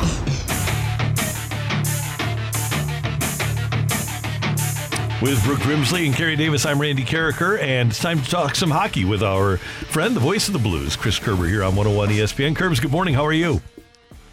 I'm awesome today. How are you today? Everything's good. I really enjoyed the other night the fact that Steven Stamkos and Austin Matthews, 2 of the biggest stars in the game, went at it, and it was classic. It was Braden Shen type hockey, sticking up for a teammate, and then O'Reilly gets into it with Kucherov. That was what. It wasn't Rock'em Sock'em Robots. It was just getting into it and protecting teammates. I loved the hockey that we saw the other night between Tampa and Toronto. Yeah, and we saw even fireworks yesterday with Allmark going after Matthew Tkachuk, in the Boston game. And Randy, I really think in watching the first round of these playoffs here that these teams and the parity that exists now in the National Hockey League, I still think Boston is the cream of the crop this year. They've earned that moniker until it's taken away. And having said that, I mean, for them to do what they're doing and there hasn't been Bergeron or Krejci, like that should scare the hell out of some people. But the reality of it is, to me, sometimes the difference in these teams is just the emotion. It's who's bringing it a little bit more. And you watch L.A. last night jump out to a lead. I looked at Gracie. We were watching the game a little bit, and I said, Edmonton's coming back in this one. This is way too early. And that's the game. And it is about emotion and execution. And you have to have that. I mean, it's the Stanley Cup playoffs, and I say this all the time, like, we need more villains in sports, don't we? I mean, we just need villains. I don't know why people get grumpy about Jordan Binnington. I think we need more villains in sports if other teams don't like your guy and stuff. So I'm all for that kind of stuff. Well, I wanted to get your thoughts on, it was just great to see Ryan O'Reilly have such a good game on Saturday night. He gets a Gordie Howe hat trick with a goal assist and a fight for him. What can you say about his play? And it seems like that was just a good move for him and to be able to play for the Maple Leafs. You hate to see him go and leave the Blues, everything he's done, but it's nice to actually cheer him on and see him to be successful with the Maple Leafs, right? I was actually a little surprised, to be honest with you, after the game 1 loss, as decidedly as it was to Tampa Bay. I was surprised, when I was searching the media and the postgame stuff that we didn't hear more from him, because to me that's one of the big assets that Toronto has when it comes to this year. They've had guys that have gone into the first round. I mean, it's crazy when you think it's been 17 years since Toronto's won a first round playoff series, right? So, to me, after that, it's the leadership of Ryan O'Reilly that I think is going to lead him. And he doesn't have to have the C. He doesn't have the C on him. But it's just that calm, the battle and what he brings. And he makes other guys around him better. So I think it's been good for him. And, who knows how this whole thing's going to shake out at the end of the year. There could be a long way to go. Who knows if Toronto gets past Tampa or Tampa, ends up winning this series and there's even bigger shakeups coming in Toronto. We'll have to wait and see. But so far, and the unfortunate thing, Brooke, is he suffered that hand injury. So, and he suffered it early on after the trade that I'm not sure he really got to get as acclimated to his teammates as he would have liked, and as I think Toronto would have seen him do had he not missed, 12, 13 games because of a hand injury. So, They traded for a Conn Smythe winner. They didn't just trade for a Stanley Cup champion. They traded for a Conn Smythe winner. And the Conn Smythe winners do exactly what he did the other night. Well, and I know that you said you don't know how things are going to shake out, but I want you to tell me, do you think the Maple Leafs will make it past this first round? Finally, for them, it feels like it's been so long. And if they don't make it past this first round, how many chips are going to fall and what all is going to change in Toronto? I don't know if they're going to make it past the first round. I think anybody betting against the Tampa Bay Lightning would be foolish. I mean, until you knock them off, right? But I do know that if they don't get out of the first round, I've got to think major heads roll in Toronto. I've got to think that Kyle Dubas is out. Who knows? Maybe Brendan Shanahan. If that's the case, I don't know just how tight those structures are. But I got to think without a doubt, Kyle Dubas went all in knowing that I think his job was on the line whether or not they made it out of the first round. So with them having a 2-1 lead, that's a good start for them. And it was and these games have been pretty and fairly lopsided for the most part, in games 1 and 3. So we'll see how that shakes out. But the pressure that market, that those players, that organization feels right now. I mean, look, you go through and you look at these teams that have picked in the top, how many times in the top 10 over the years? Man, oh man, you've got to start having some success. And for them not to get out of the first round, my biggest question for them would be, do they have the goaltending to do it? Because Vasilevsky could steal that series for Tampa. So we'll see. But if it doesn't go, heads are going to roll in Toronto. Curbs, NHL playoffs, to me, are generally the most exciting of all the major sports because anything can happen. This year, however, it feels like the Boston Bruins are, the fan favorite. You talked about parity. I think the Boston Bruins tend to disagree with that. What are your thoughts on that and how they've been playing? And are they for sure bet to win the Stanley Cup this year? Well, I think they're clearly the favorite. When you set a new record for wins in the regular season in the NHL, I mean, a league that's been around for over 100 years, you've done something. And look, yeah, I get it. There's some little nuances, right? There's no ties anymore. There's shootout wins, but there's still a lot of teams that have played since the shootout began that haven't gotten to 63, 65 wins. So that they have been just the cream of the crop all season long. But it is the playoffs. And you got to get some bounces, and a goaltender could come in and steal it. But Florida looks a bit overmatched. That's clear, as I mentioned. No, Bergeron maybe back for Game 5, but it looks like Krejci will be out. It's just, and they continue just to have the depth and go with it. But you've got to get through the rounds. Now, I do think this year, once again, and I'm watching these Western Conference games. You get to the playoffs, and there's just an extra level of nastiness in the West that you just don't seem to see in the East. I don't know if you guys are seeing it or not, but the heaviness, the grinded out the battle side, I don't know that I'm seeing that in Rangers, Devils. I don't think we're seeing it, with Carolina and the Islanders. And you're seeing some physicality and some nastiness, but Boston seems to be handling Florida pretty well. In the West, my goodness, is it a totally different style. So whoever ends up coming out of the West is going to be battle-tested, and we'll see, and you hope they're healthy enough. But Boston, Carey, you're right. They are the cream of the crop, and while the Tampa Bay Lightning are, the team that's made it to 3 straight Stanley Cup finals, you've got the Colorado Avalanche that seem to be picking up some steam. They're the defending Stanley Cup champs. And Boston are the ones that are trying to get back to that pinnacle. And Curbs, is interesting as we wrap up here. You mentioned last night that you thought Edmonton would come back, and lo and behold, they did. They were down 3-0 early. But isn't it interesting that the teams that have the superstar forwards in Toronto, you've got Tavares and Marner and Matthews and Nylander, and obviously you've got the MVPs in Edmonton with Connor McDavid and Draisaitl, and those teams are just trying to get over the hump. It really is hard to build a great team if you have a superstar or two that are making $10 or $11 or $12 million. And maybe, like Doug Armstrong said at his end-of-season press conference, maybe the way to go is to have the kind of balance that the Blues enjoyed in 2019. Well, look at this. Look at the success the Pittsburgh Penguins have had. And look at what Sidney Crosby is making. Mm-hmm. Sidney Crosby knows that if he becomes an $11 or $12 million player, they're not going to be able to afford Letang or some other defenseman, that they need. And look, I know Pittsburgh missed the playoffs this year, but it's been a hell of a successful run for those guys, right? 16 straight years to the playoffs. Go back and if you first off, you take those two teams that you said, they're so top heavy with their forwards, right? That both teams, I don't know that I think the downfall for both of those teams could end up being their goaltending here in these playoffs. Their goaltending has not been very good. And then it's the overall commitment to the defensive game. The Boston Bruins know how to win a game 2-1 or 1-0. When the Blues won the Stanley Cup, they could win a game 2-1, 3-2, right? That is not the MO of Edmonton. That is not the MO of Toronto right now. And in the playoffs, you're going to have to grind some of those things out. But you're absolutely right when it comes to that, Randy. You've got to have, in the cap era, you've got to have some level of balance. And Toronto, they're trying to find a way to do it with 4 guys making 40% of their salary cap. That is not an easy thing to do.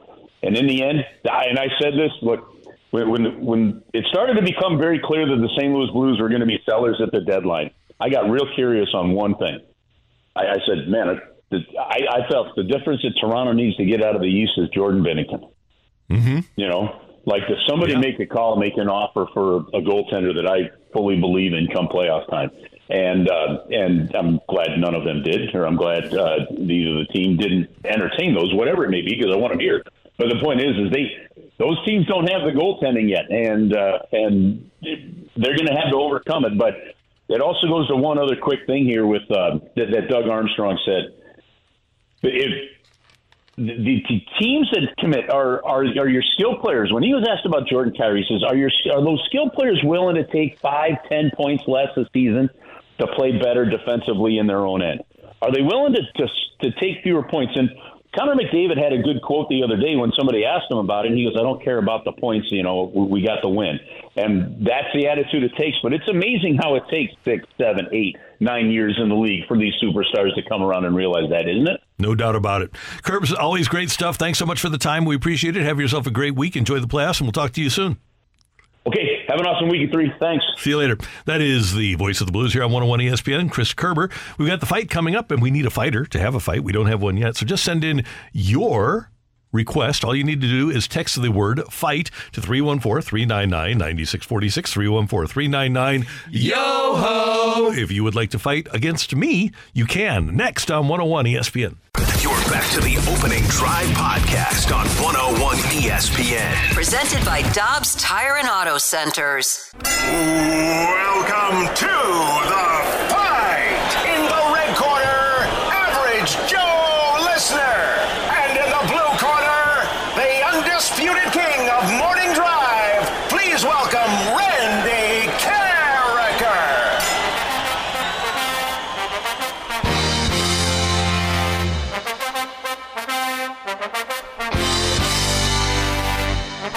Welcome back to the Opening Drive. I'm Kerry Davis, joined by Brooke Grimsley, and it is time for the fight. And our fighter today is Tony.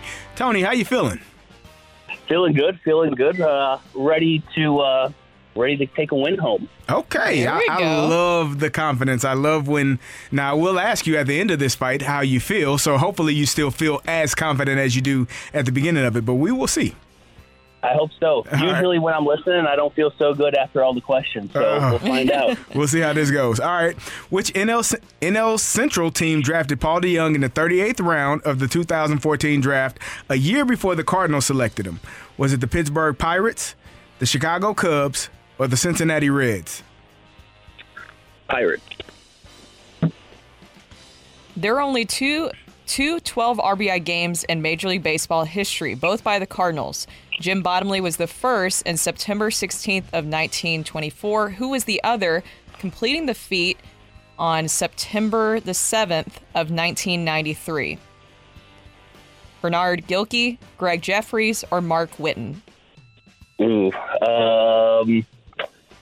just go with Jeffries. I have no idea. Despite all their success, the Warriors trio of Steph, Clay, and Draymond sit third in postseason wins for a trio. Which Western Conference trio holds the record with 126? Is it the Rockets with Hakeem, Drexler, and Kenny Smith, the Spurs with Duncan, Ginobili, and Parker, or the Lakers with Kareem, Magic, and Cooper? Let's go with the Spurs. They did it so long. Which quarterback is the Rams excuse me. Which quarterback is the I lost my voice for a second. I'm like Morgan Wallen. Which quarterback is the Rams franchise all-time leading passer? Mark Bulger, Vince Ferragamo, or Jim Everett? I want to say Everett. Bulger played for quite some time. Let's go with Everett. All right, we will double-check our score, and we will bring in Randy Carricker. Tony, how do you feel after this fight? You listened to many of them. How do you feel in person? Horrible, per usual. Really? Okay. Oh, yeah. Not as confident as you came in. Yeah, maybe I got some good guesses in there. I guess we'll see. Randy is coming in. He's got Propel for you, brother. color? What kind is that? That is orange raspberry, sir. See, you notice I said color. I don't ask what flavor. It's just trust me. It's is a real thing. Is that officially orange? That's orange. Okay, Yeah, good. there we go. Orange. raspberry. This is the Propel Immune Support. Oh, well, you're feeling healthy over here. My immune system is just rocking and rolling today. Randy, say hello to Tony. Tony, good morning. How you doing?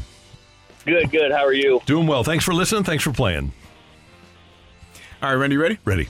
All right, which NL Central team drafted Paul DeJong in the 38th round of the 2014 draft, a year before the Cardinals selected him?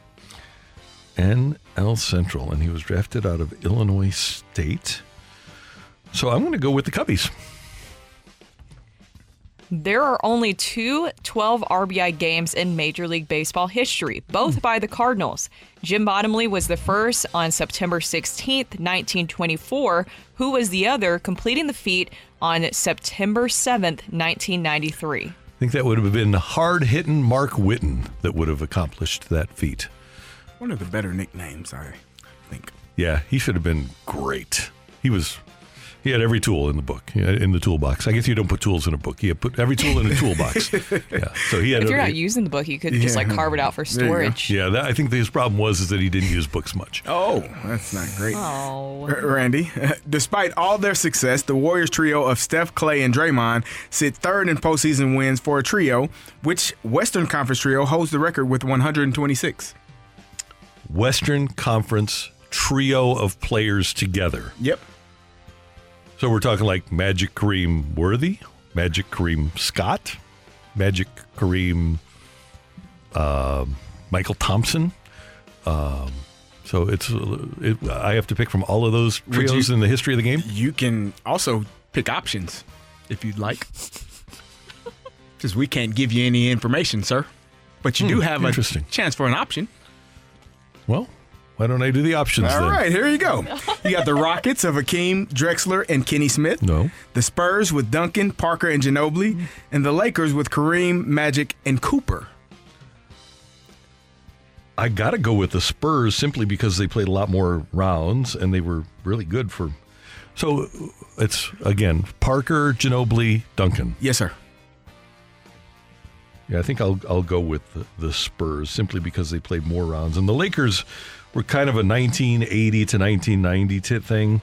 The Spurs were like 1998 to the mid-2000s. So I'm going to go with the Spurs. Which quarterback is the Rams' franchise all-time leading passer? In terms of? Yards. The all-time leading passer in terms of yards for your Los Angeles / St. Louis / Los Angeles Rams. Oh, okay, I see what you did. Yeah. In terms of yards, is it still Mark Bulger?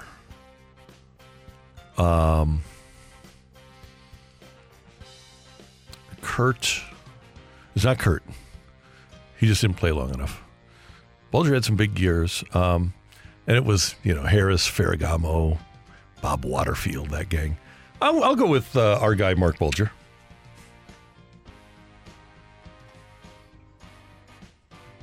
Not Sam Bradford. No, you led the league in checkdowns, I'm sure. Yeah, not yards. Easily. This was a close fight right off the bat to start the week. Does Randy start with a win, or does Tony slide in for a Monday and win this one? Ring that bell. The winner and new champion of the fight, Average Joe Listener. The fight is presented by Golf Discount of St. Louis, with the most experienced club fitters in town. Why shop anywhere else? Congratulations, Tony. You beat Randy today 3-2 in the fight. I know you weren't feeling confident, but you had good reason to. 3 is always a magic number when it comes to the fight. Congratulations today, Tony. Thank you. Hopefully we can ease up a little bit tomorrow, guys. Oh, come on now. Let's go through those questions. You got 3 of them right. Which NL Central team drafted Paul DeJong in the 38th round of the 2014 draft the year before the Cardinals? It was the Pittsburgh Pirates. There are only 2 12 RBI games in Major League Baseball history, both by Cardinals. It is Jim Bodley and then, of course, hard-hitting Mark Whiten. I love that name so much, who did it in 93. Despite all their success, the Warriors trio of Steph, Clay, and Draymond sit third in postseason wins. The leading one is the Spurs of Duncan, Parker, and Ginobili. Number 2 is Kareem, Magic, and Michael Cooper. And the deciding question today, which quarterback is the Rams franchise all-time leading passer? It is Jim Everett, 23,758 yards over Mark Bulger, 22,814. So Tony gets a win in the fight today, 3-2. Tony, congratulations. Thank you so much for joining the fight today. We'll talk to you tomorrow.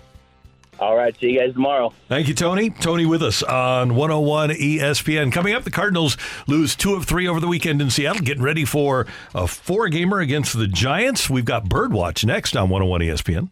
You're back to the Opening Drive podcast on 101 ESPN. Presented by Dobbs Tire and Auto Centers.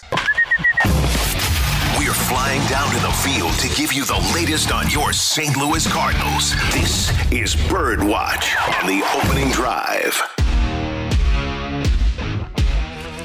All right, what are we seeing about the Cardinals from the weekend and as they move ahead? Birdwatch. First bird. Brooke, what do you got? Well, I talked about him earlier, but I feel like he deserves to be talked about a lot. And that's going to be Stormin Nolan Gorman. No. I'm going to give everybody a nickname at this point. We you need know, nicknames. I like good nicknames. And I feel like it's deservedly so because he was able to break a 3-all tie in the 4th inning we saw yesterday. But the way that he is consistently able to help the Cardinals in very big key moments is what's standing out to me. A lot of these guys, you know, will have home runs, you know, different things like that. But you remember his moments because it changes the course of the game. And to me, if he keeps this up, how do you not make him an all-star? He's having an all-star caliber season thus far. 6 home runs, 22 runs driven in. He's hitting .313, .397 on-base percentage, OPS well over 1,000 right now. I mean, how can you not like every little thing that he's doing? He's been terrific, and the Cardinals thought during spring training that he would be. They thought before the season started that he would be. He hits the ball hard, second hardest average exit velocity on the team, and when he hits them, they go. And this is what the Cardinals talked about when they brought him through the system, and he's delivering, and I'm with you. He is, right now, if you were going to have a big 3 offensive players on the Cardinals, it'd be Arenado, Goldschmidt, and Gorman rather than Wilson Contreras. And I honestly like, too, the lineup that they had yesterday. I know that we're kind of monitoring how things are going with Brendan Donovan as he's dealing with that. It's a leg infection that he's still getting over. But either way, I really liked the lineup yesterday and the way that Ollie was able to kind of switch things around because, you know, he said he liked to have Paul Goldschmidt, Nolan Arenado, and then Wilson Contreras, but he did switch things up, putting Nolan Gorman in between Goldie and Arenado, and I thought that was a great move, and it paid off. Mm-hmm. Yeah, Brooke, you're talking about Nolan is performing really well. 5th in OPS, 2nd in RBIs in the National League. He's done an outstanding job, and I do agree if things continue on this pattern, he hopefully should be an all-star. I like that bird. My good one. Mine is Jack Flaherty. We talked about the necessity of the pitchers to give you quality starts, to give you innings, to not have to dig into the bullpen so that they are, you know, thrown out there for multiple innings, multiple days in a row. Jack Flaherty going 6 innings yesterday, 5 hits, 3 earned runs, and struck out 9. I think that's one of the key stats, but the most important stat was he only had 2 walks. We know the first game of the year, it was a no-hitter, but he had 7 walks. The next game, he gave up 6 walks. Those numbers coming down in terms of just not really trying to be perfect around the plate, allowing the balls to be put in play, and allowing your fielders to do their job. I think that's one of the key components for him to have success. But the strikeouts I love to see, and obviously the walks going down, you really love to see that as well. Yeah, I think that he's going to be the ace. The Cardinals are playing .353 ball when he doesn't start. They're playing .409 ball, which isn't great. They're 4 games under .500 when he does start, but he is the ace of the staff. And I don't think there's any doubt about it that if you were to play a playoff series, and hopefully they'll be able to play a playoff series. But Jack Flaherty is your number one starter. I don't think there's any question at all that if he stays healthy, he's going to be the guy for the Cardinals in the postseason. I agree. And guys, I look at the schedule. Seattle was a playoff team last year. They were a really good team. The Cardinals have had, relative to everybody else, a tough schedule this year. 4th toughest schedule so far in Major League Baseball. Things do lighten up a little bit once they get through this road trip and start May. You've got the Angels here for a 3-game series. Then the Tigers come to town. Then you go to Chicago, and that might wind up being big for the Cardinals. Then you go to Boston for 3, and then you've got Milwaukee and the Dodgers here. But then you wind up May with the Reds, the Guardians, and the Royals. So May is going to be a key month for the Cardinals. At the end of May, they need to be at 500. And then, like Tony Lewis always used to say, once you get to 500, and you don't even think postseason until you're at 500, and then you key in on +5, +10, +15, +20. I always go back to this.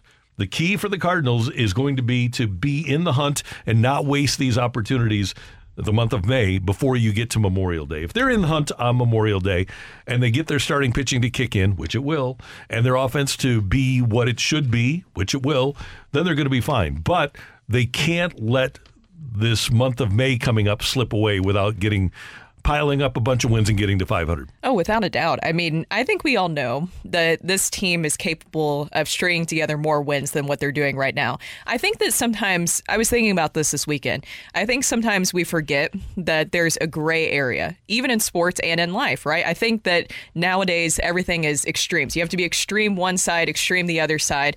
I think that you can look at this right now and say, okay, there's a lot of games that are not great, but at the same time, know that this team is talented.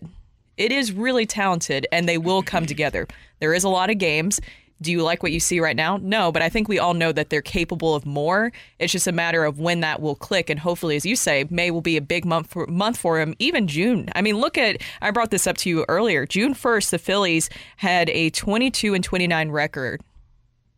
Last season, and we know how they were. Atlanta, 24-27 on June 1st. Won the World Series. So, yeah, it's not how you start, but it's how you finish. And once you get to the playoffs, as Philadelphia showed us last year in going to the World Series, as Atlanta showed us the year before, as, well, I don't really count the COVID season, but then you go to the Nationals, you go to 2018 with the Dodgers. It's not the team that is necessarily the best team that wins the World Series or goes to the World Series. It's the team that's playing best. And that's what you need to do. You need to build your game incrementally throughout the course of the season. It is about how you start series, though. Let's win one of those. Oh, yeah. Let's win the opening game of a series. Yeah, 0-7. And the Giants are 0-7 in the openers of series as well. So somebody's got to go. Yes. I was going to say somebody's got to lose. I like your positivity there. That's right. Somebody's got to win. And hopefully it'll be Jordan Montgomery. And tonight will be an interesting game and this will be an interesting series. The Giants don't have the talent that the Cardinals have, but the Giants are a very well fundamentally drilled team.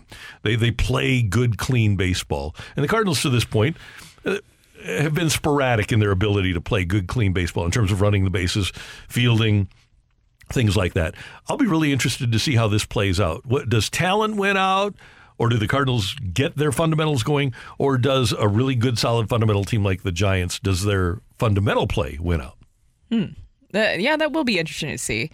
Either way, we just want to see the Cardinals finally get over this hump of just start a series out with a win. Yeah. I think we'll start to, once that happens, I feel like it'll be a huge sigh of relief. Kind of like that moment with Wilson Contreras when he was finally able to kind of get things rolling offensively. Yeah. Just that big, exhale. They need a sweep. Let's go for that. Win the first one. Yeah, you got to win the first one, though. Yeah. Let's get that first one. That is key to the sweep. It's true. I'm not okay with the Cardinals team going into a series just being like, yeah, we don't play as fundamentally good baseball as this team. You're gonna lose that battle. That's a disconcerting but honest their players thing are they way have better. to give up. Yeah. The Cardinals they are better, but the fact that it's the little things that they could potentially lose out in a series against the Giants, that statement is bothersome after years of except for 3 or 4 years where they were really kind of not a good defensive team. Yeah, and interestingly, the Giants, you wouldn't think that Farhan Zaidi, their president of baseball operations, and Gabe Kapler would evolve. You would think that they were hung up on the analytics. it's amazing how those guys have realized that analytics aren't the be-all, end-all, and that you win because you win. And it's you find ways to win games, and you have good players. It was interesting. There was a great interview this weekend on ESPN of Bruce Bochy and Dusty Baker, just talking about baseball, and two guys that couldn't be more far away from the analytics movement, but they're just logical, and they have an understanding of how baseball has been won for 150 years and how it's going to be won for the next 150 years. And it's not through numbers, it's through players making plays. I think analytics has a place, but it shouldn't, as you said, be the end-all, be-all. It shouldn't be the one thing that you lean on in a certain circumstance. Said this is going to happen because the number said no. It's not. That's not how sports work. It happens in different ways depending on who's on the mound, who's batting, the type of feeling that they have in that moment. Some people aren't as clutch in moments versus other people. So all of those things matter more than the numbers can tell you what exactly is going to happen.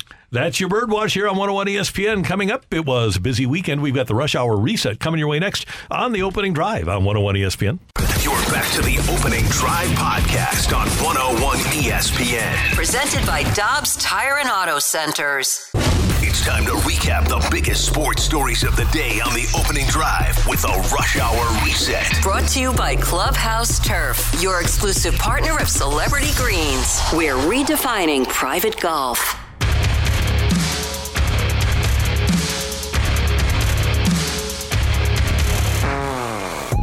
I don't know about you guys, but when the Cardinals win, I want to talk about it. It's 9:03. Your time check brought to you by Clarkson Jewelers and officially licensed Rolex jeweler. Time for the Rush Hour Reset. The Cardinals salvaged the finale in Seattle yesterday, 7-3. Got things started early on with the subject of Brooke Grimsley's fan club, Lars Nootbaar. So they've won the series. The Cardinals try to salvage Game 3. And Lars Nootbaar waits and drives the first one a mile high to right. That's how you start a ball game. A leadoff home run. There you go. That got the what are the names of the people? Well, the Nutty Neuters Nutty of Neuters. Newt Nation. Of Newt Nation, yeah. Say that everybody's- 5 times fast. Try it. Nutty Neuters of Newt Nation, Nutty Neuters of Newt Nation, Nutty Neuters of Newt Nation, Nutty Neuters of Newt Nation, Nutty Neuters of Newt There Nation. you go, Oh Randy. my gosh. Wow. You're okay, you can join the club. You can join the club now. I'm honored. I'm honored. The Cardinals took a 2-0 lead. Seattle came back, took a 3-2 lead. Cardinals tied it on a Tyler O'Neill single to center field in the third. And then in the fourth, with Kisner aboard and Newt aboard, Nolan Gorman snapped the 3-3 tie. Nolan Gorman up with 2 outs. This is where he's been destructive. Swing, fly ball, belted right center field. Gorman does it again. He was terrific yesterday. He gave the Cardinals the lead that they would have for good, but they weren't done with the damage. Paul DeJong is back, baby. Couple of hits in this one for DeJong. He singled twice. High fly ball. That's hammered deep left center field. Rodriguez back. It is gone. Paul DeJong with a 3-hit return has gone deep in Seattle.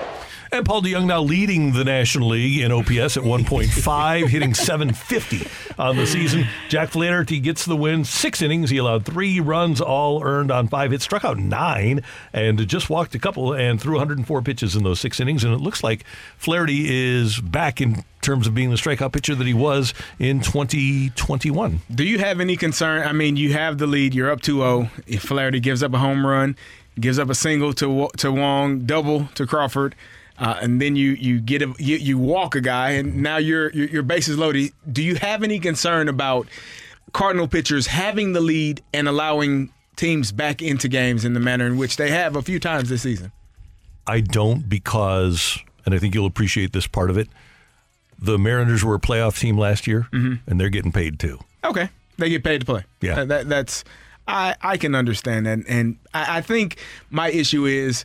I think of like Bob Gibson said, you got me one, that one is enough. Mm-hmm. Yeah. I want that mindset from my pitching staff. 1 run, and we should win. Like I don't, as a starting pitcher, I don't want to give up anything. I don't want to walk guys. I don't want to give up home runs, to batters early in the inning. I want guys to go up there with the mindset, we're getting out of this inning. It'll be a clean inning, every inning I step on the mound. Gibby could do that, and then because of him, they changed the rules and lowered the mound so that they could have more runs scored. He messed it up for everybody. It's all on him. It's his fault. I just think that Jack is trending in the right direction. You have to like what you see from him and the way that he's going. Yeah, and you're talking about the second inning there. You don't like to see that, but the way that he was able to settle in afterwards, that's better than just letting it snowball, which it could, which we've seen with some starting pitching, where it just snowballs and gets worse from there. But I like that he gave the Cardinals offense a chance to really kind of get fired up even more. And it feels like that's what they need sometimes. Yeah, a little urgency. We used that word earlier. I think you're exactly right, Brooke. So the Cardinals win it by a score of 7-3. By the way, thanks to Bally Sports and Chip Carey and Brad Thompson for the calls. And the Cardinals are in fourth place in the division. It's not great so far. And Albert Pujols was on Fox 2 with Martin Kilcoyne. And Marty asked about this slow start for 2023. I watched the highlight here and there. Obviously they have a slow start, but I think they're going to put things together. They have too many great players and too many talent, in that clubhouse not to figure it out. And I know people in San Luis probably are panic, what happened with the Cardinals. I mean, guys, this is only 15 games into the season. I mean, you still got 5.5 months, and I think they're going to put it together. They have too many great players, too many great leaders in that clubhouse, and I think, it's just a tough month, a tough start, and I agree with Albert. Mm-hmm. I'm not going to disagree with him.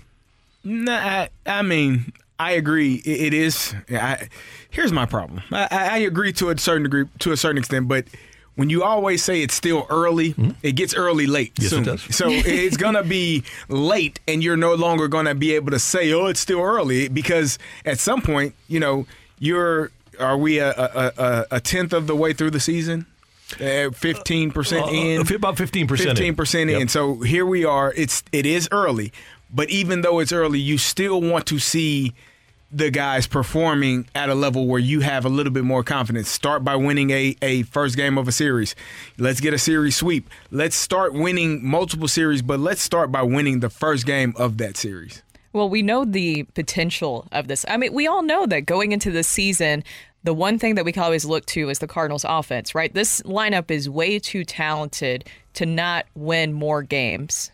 And we know that. We knew the starting pitching was probably going to be a big question mark for them going into the season. You hope with the return of Adam Wainwright that maybe we'll kind of see some more consistency out of the starting pitching rotation. But as of right now, it has been a concern early on. I mean, you even look at Steven Matz and Miles Mikolas not doing too well. Miles Mikolas has the worst ERA in baseball for qualified starters and has given up the most hits in the league. 41. 7.46 ERA after this weekend. Now, we were discussing this. You can only go up from there. And Steven Matz is not far behind him. He's 0 for 3 right now with a 6.55 ERA. I mean, it's a lot. It's. I guess I should say not far ahead of him, or it's just it can only go up from here. Hopefully, and I'm not talking about their ERA. Please don't let your ERA go up even further. So, no, and I am an old head. I remember John Tudor starting 1-7 in 1985 and finishing 21-8. I remember Chris Carpenter starting 1-7 in 2011 and winning 15 games and winning Game 7 of the World Series. I've seen guys get off to bad starts. I've seen guys get off to great starts and then just go down the tubes. Mm-hmm. So I'm willing to let the cream rise to the top generally. By the way, CD, yes, sir. A couple of years ago, this would be 2 years ago, the Cardinals were 14.5 games out of the division lead and 6.5 games out of a wild card spot, and this was on September 10th. September 10th. They were as many games out as they are right now. Then they won 17 in a row. Pretty good. Well, Randy, there's another take here from the 636 on the text line. Talk about Arenado. Okay, Arenado is the 10-time Gold Glove winner of the St. Louis Cardinals. He finished third in the MVP voting last year. He is one of the preeminent players in all of baseball. Since he entered Major League Baseball, he's top 4 in accumulated WAR. And he, every year, plays great and is a great guy to have on your team. As a matter of fact, if the Cardinals would put Nolan Arenado on the market today, out of the 29 other teams in Major League Baseball, every single one except for perhaps the Padres and the Braves would give up a haul to get him. I think what that's coming from, So a that's lot our of people this weekend are He has kind 2 of home run talking about games. some of his swings, that people are speculating maybe he's injured or something like that. I don't think so.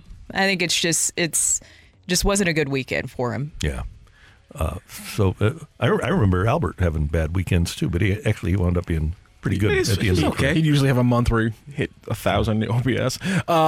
We got a text here from 636. I work at a school. If I have a garbage first month, I don't get to say, relax, it's early. It's part of playing ball in a working city. Get used to it. Well, if you can make a comeback, though, it's a little bit different. If you work at a school and in April you can go on a 17-day winning streak to rally, then you're all good. That's the problem that you have, is that you don't have that luxury of falling behind. And the Cardinals and every other Major League Baseball team that's good has that luxury of being able to fall behind and rally. You theoretically could say that you have like a whole career to kind of redeem yourself a little bit. You can have a bad stretch at work, right? You can have 2 weeks where you just did. There. Or you just aren't dialed in, right? You're just kind of floating, wandering, meandering. So figure it out. Yeah, they've got good players. They'll be fine. Whitey Herzog said over the weekend they're going to win the division. If you don't trust me, trust Whitey. He knows what he's talking about. That's your Rush Hour Reset on 101 ESPN. Coming up, Doc Rivers says that the NBA needs to do something about premier players getting goaded into fouls. Whose fault is that, and should something be done about it? That's next on 101 ESPN. You're back to the Opening Drive podcast on 101 ESPN. Presented by Dobbs Tire and Auto Centers.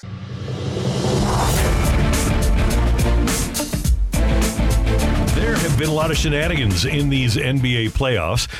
Big-time players getting, I won't say attacked, but being goaded into taking fouls and responding. Doc Rivers, the coach of the Sixers, says the NBA needs to do something about those lesser players goading stars. And on Saturday, Dylan Brooks took it to the next level when he punched LeBron in the twig and berries. And LeBron was down for, I think, 8 or 10 minutes before they had to carry him off. And here's what Doc said, quote, "The lesser guys, they never get that. No one is doing that to them, so we're asking our stars to turn their heads a whole bunch more than they can at times. So it's a tough one for the league. I think they're in a tough spot, but I do think if you start it and you're going to suspend Draymond Green, who had his ankle grabbed by Sabonis earlier in this round against the Kings, he said, you should suspend the other guy, too. You created it. You go, too. So if you want to do that, you're putting yourself in a chance if the guy does respond where you can go, too. I think we have to come up with something like that. CD? Well, you talked about, was it Twister who told the Red Wings? Scotty Bowman. Yeah, he said, hey, he won't play again if you do this again to our guy. Mm-hmm. And sometimes you have to have that. That's what made those Knicks teams so good in the 90s. That's what made the Detroit Bad Boys teams so good in the late 80s, 90s, because they had guys. If you attacked one of their guys, it's going to be a pack of hyenas really coming after one of your guys, and you can't risk that, right? So if you're LeBron James and you got Dylan Brooks, attacking LeBron or speaking to him in that manner. Oh, you got Ja Morant on your side, so I got a 12th guy on the bench that got 6 fouls. And you got a bad hand, Ja. So do you really want him whacking away at that bad hand, knowing that maybe on the 4th one I might break something? Mm-hmm. It is what it is. So let's play the game in the right manner. We don't have to go to this extreme, but we will. And I have no issue with you attacking my guy.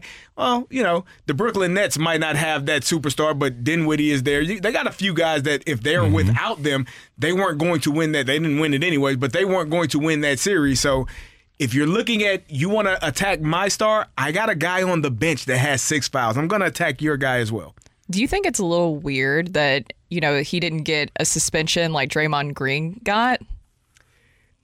I think Draymond Green shouldn't have been suspended. Well, that's what I'm saying either. is like, do you think that kind of should have happened? If you're gonna suspend Green for that, why would you not suspend Brooks? Because then it kind history too, right? And that's what I'm saying. He does have a history. He even said afterwards. He says the media is making me a villain. The fans making me a villain. That just creates another persona on me. You wear Con Air tank tops to the game. You're your own villain. You are creating this image of yourself. I think Dylan Brooks' incident was more of an accident, if you can say that. It was more in the actual play of the game. It wasn't something where Draymond actually had to step on a guy to get past him. It was more he's reaching for the ball. At least that could be his answer. I think James Harden's his ejection was ridiculous because that's a move he makes all the time. And so he hit, the guy in the groin and really looked like it was above the groin, the belt, but he got ejected from that game. I think the referees have been too much of the topic in this NBA playoffs, and if you want to have good playoffs, the referees should just be, seen but not heard from. And to Doc Rivers' point, he didn't think Draymond should have been suspended. Correct. And I agree with that. But if you are, I agree with his premise. If you're going to suspend a guy, then you should suspend two for being in the skirmish. Otherwise, let the guys, this is a testosterone-laden group of people in a very intense environment. And these sorts of things are going to happen now and then. So you just call the fouls. Maybe you do kick a guy out of a game. But I don't think, unless it's something really egregious, that there's a necessity for the league to be suspending players. Yeah, I don't think you should be suspended. Again, Draymond's suspension was ridiculous. Now, it might have benefited the Warriors because they figured some things out about how to play against this Sacramento Kings team. But you don't suspend a guy in that moment. It's too critical. These are the things that, again, change careers, change lives. It's too impactful to suspend a guy in a playoff series when you only guaranteed 7 of them if you go the distance. So, yeah, I think it's a difficult decision to make. And I think if you're going to do it to the Warriors, then you have to do it to the Kings. Because Sabonis was as much of an instigator, was the instigator of that situation. I will always think it's funny, though, when somebody talks about the media while talking to the media. I just always find that funny. I don't know.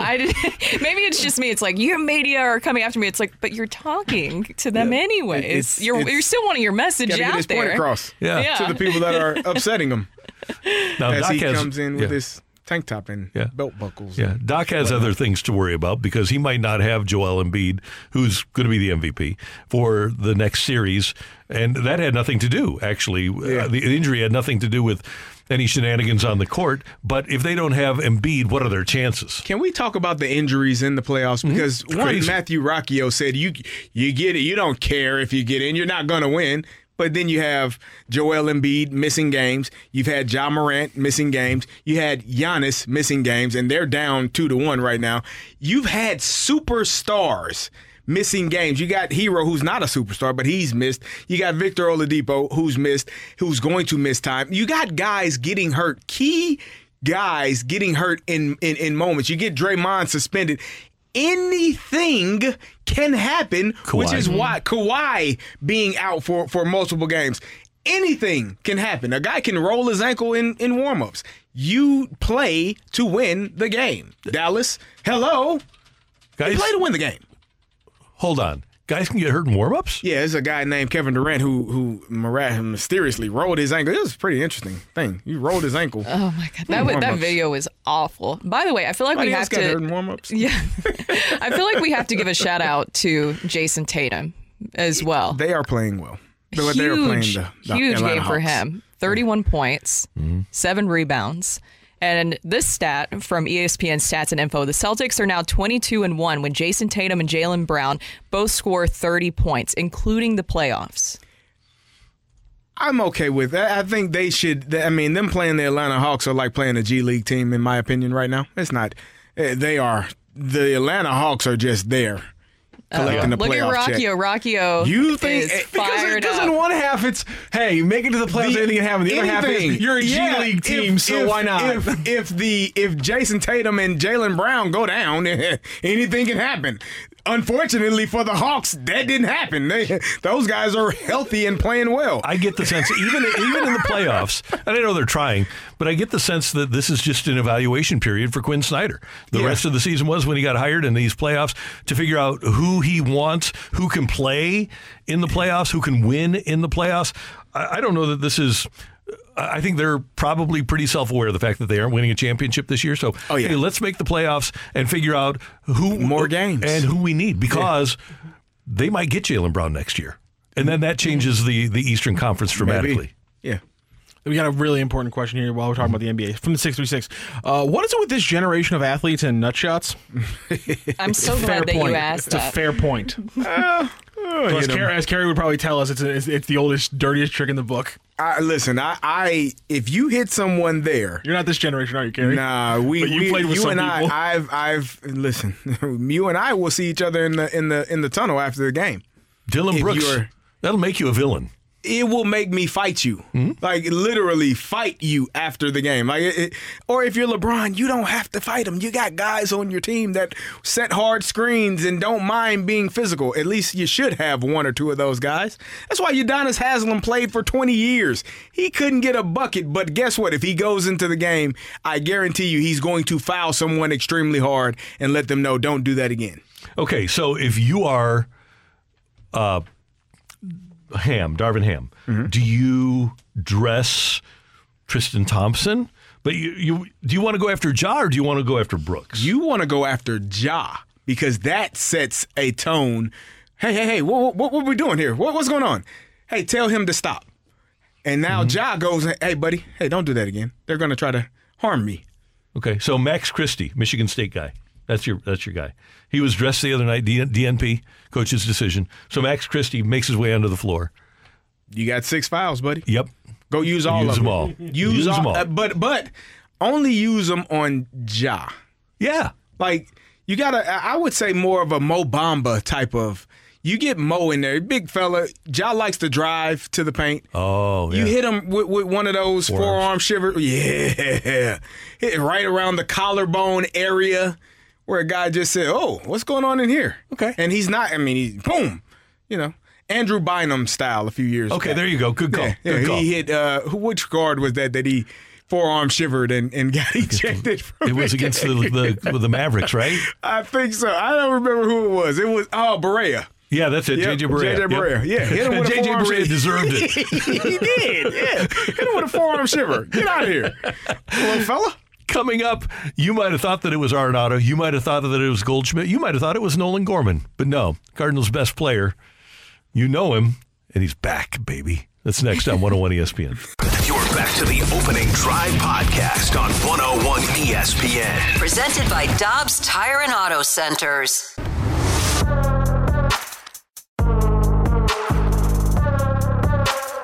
We're all confident what he does at short. It's what he does in the batter's box, and so feedback right now, because he is working down in Jupiter daily, has been extremely impressive or positive.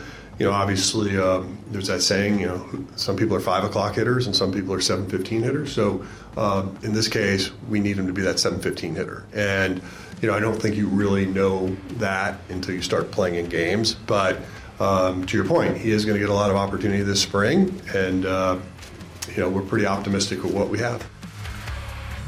That was Cardinal Pobo John Mozeliak in spring training, and lo and behold, Paul DeJong suffered a lower back injury towards the end of spring training. Had to go down to Memphis, where he hit .302 with an OPS of 900, a couple of homers, 16 RBIs, and was really hot when the Cardinals called him up on Saturday night for action yesterday. And lo and behold, he goes 3 for 4, and he does this. Couple of hits in this one for DeJong. He singled twice. High fly ball. That's hammered deep left center field. Rodriguez back. It is gone. Paul DeJong with a 3-hit return has gone deep in Seattle. Okay, so here's what I'm wondering, and obviously you have the injury right now to Brendan Donovan, but do the Cardinals, is it in the back of their mind that they're going to play Paul DeJong at short and Tommy Edman at second? Do they do that? And then make Brendan Donovan the super sub that they've always desired him to be? Well, if he hits 750, Randy, you might have to keep him on the day-to-day lineup. In the day-to-day lineup, he came up, did an outstanding job. The one thing that has been the concern about Paul DeJong is his ability to hit. He struggled mightily last year and in past years, and we know his defense is stellar, but can he hit on a consistent basis has been the question for a while, and he came up yesterday, had an outstanding day. Now, can he continue that? And if he can, then, yeah, you probably see him at shortstop, for the foreseeable future. Yeah, he went 3 for 4 yesterday with a home run as well. I I don't know. The thing is, it's the first game, and I hate to kind of sound like cynical in that way, but I brought this up earlier with what John Ditton said. He homered in his first big league game. This is talking about Paul DeJong and his fast starts. He homered in his first big league game, and then in his first game last year, he homered after being recalled from AAA, and then yesterday with a home run in his first game back. So I feel like you have to wait and see, but during AAA, he was doing pretty well. He had 3 hits, a home run, and 6 RBIs in his final AAA rehab game before making the journey up here to the bigs. I think it's just everybody's wait and see, right? Because it feels like you have given Paul DeJong, to your point, CD, a lot of chances, and we've seen him do good for a little spurt, and then he gets in that giant slump that he cannot seem to get himself out of. And the Cardinals have married themselves to Paul DeJong for such a long time, and sometimes they endure those slumps that don't stop. And I think they have to probably take history into account here. If he does get off to a hot start, but then goes 0 for 16, my assumption would be that he's not going to get it back. And I would actually rather have Mason Wynn up here than a 189 hitting Paul DeJong. That was going to be my next point. You almost, if you're the Cardinals, want him to have success. You want him to be a 3 for 4 a day type of guy, 2 for 4 type of guy, because all in all, we know who's going to end up being the next shortstop, right? We think Mason Wynn will be here at some point this season. If Paul DeJong is playing and performing well, that gives you an opportunity to trade him. Mm-hmm. If he's batting 115 and struggling mightily at the plate, no one is going to want to sign that. So the best thing that could happen for Paul DeJong and for the Cardinals was his performance yesterday, and you hope that he can continue that, each time he's on the field. Because what do you want to do? You just want to DFA the guy and you just let him go? At least you would hope that he would provide some value where you can go out and get something else. Package him with some other things. We know that they have a lot of depth. How long do you need to see, if you're an opposing team looking to trade for a shortstop in the shortstop market? I mean, the Los Angeles Dodgers have Mookie Betts playing shortstop right now. If you're looking for a shortstop, how long do you need to see this version of Paul DeJong before you say, okay, sold, I'll take it? Well, if you're the Dodgers and you get to see him next weekend, then you trust your own eyes. Mm-hmm. But you probably want to see at least a couple of weeks of consistent hitting and health. Yeah. One of the issues for DeJong is that he hasn't been able to stay healthy. So I want him to play for a couple of weeks, but it depends on who I am. If I'm in the Dodgers and I have a pretty acute need for a shortstop and I trust my scouts and my own eyes, I might be willing to go in pretty quickly, depending on what the price is. And there's no team that has more available arms in their system and at the major league level than the Dodgers do. Cardinals play the Dodgers again here in May 15th-ish, around that time. Yeah. That might be, if you have a streak of, that's about 3 weeks, where if he's playing and performing well and you get to see him twice if you're the Dodgers, maybe at that point you say, okay, yeah, I'm sold, I'm ready to make this move. I would think that would be probably pretty good timing, depending upon, obviously, how the rest of the Dodger lineup is, because they lost Gavin Lux. They never really recovered from or never replaced Corey Seager, and then they lose Trey Turner to free agency, too. They had a lot of good players that, for whatever reason, aren't playing for them now, and they need to replenish because the young players that they were counting on, their shortstop, let me get this stat for you. They had a young shortstop who was slashing. Here we go. Miguel Rojas, who's on the IL now, was hitting 125 with a 200 on base and a 156 slug. He had an OPS of 356, and that's the guy they were counting on, and that's the reason that we're seeing Mookie Betts at shortstop. So maybe the Dodgers would have interest in a guy like DeJong if DeJong could have a couple of pretty good weeks for the Cardinals. Hope so. Yeah, you kind of need him to at this point because you put all your eggs in the basket of keeping him around, right? Mm-hmm. You got to hope that it works out in some way, shape, or form where they could maybe at least get something out of him if this whole him staying with the Cardinals thing doesn't work out either. I don't see, and his contract is up after this year anyway, but I don't see a scenario in which Paul DeJong can be a key member of the Cardinals. I really don't. I feel like it ran its course. Yeah, I agree with you. And whether it's to me, he should be third on the shortstop depth chart right now, at best, behind Edman and Wynn, and maybe, well, probably not Donovan. But if you look at the infield, though, I think you play Donovan and Gorman ahead of him too. So right now he's number 5 on your. not theirs, but my Cardinal infield depth chart. And you're paying him $9 million. So try to find somebody that can take him off your hands and maybe get somebody who can start a game for you on the mound. You need him to perform, though. Like, he has to continue to. Yes, that's the key. He has to do what he did in Memphis and has to do what he did, continue to do what he did in Seattle on Sunday. Yeah, and he's capable of it. He's done it before. But then you need to make the move before he cools off. Yep. Please, let's not. I don't know if Yeah. Cardinals fans can handle that. Like another season of that, letting him get hot, stay, and then something just not panning out with moving him before he cools off again. It seems like maybe he gets in his head too much about some of that stuff. Totally. Because if you even look at like early on, I mean, just rediscovering that swing that looked a lot easier for him. He hit 25, then 19, then 30 homers in his first 3 Major League Baseball seasons. And then it's just like it dips off, and you could just tell. And he even admitted in the past that he would just get into his head too much about it. And he's got his own personal hitting coach.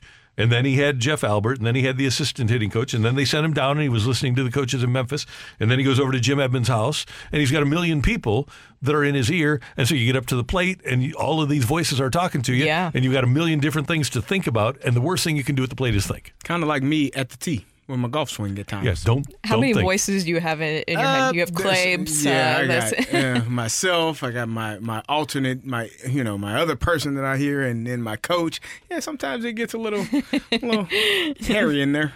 Yeah. By the way, I was over at the Golf Discount demo days yesterday at Old Hickory. I was told that from a very impartial source that, Brooke, you were terrific in your first lesson.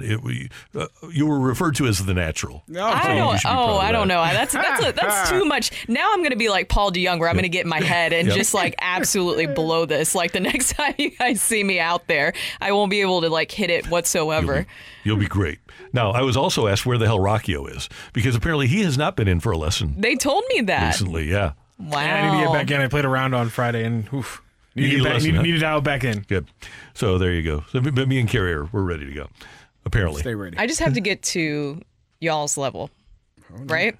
That's not much of a reach. Yeah, I wouldn't put that as my the bar that I want to get Rockio, to. have you seen them? How are they? They're good, but like, I mean, you're past me already, so I mean, you're doing fine, bro. I just hit the ball once.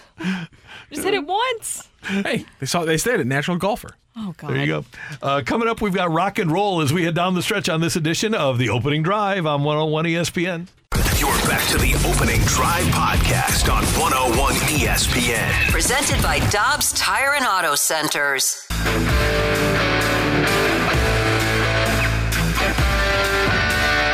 Let's rock.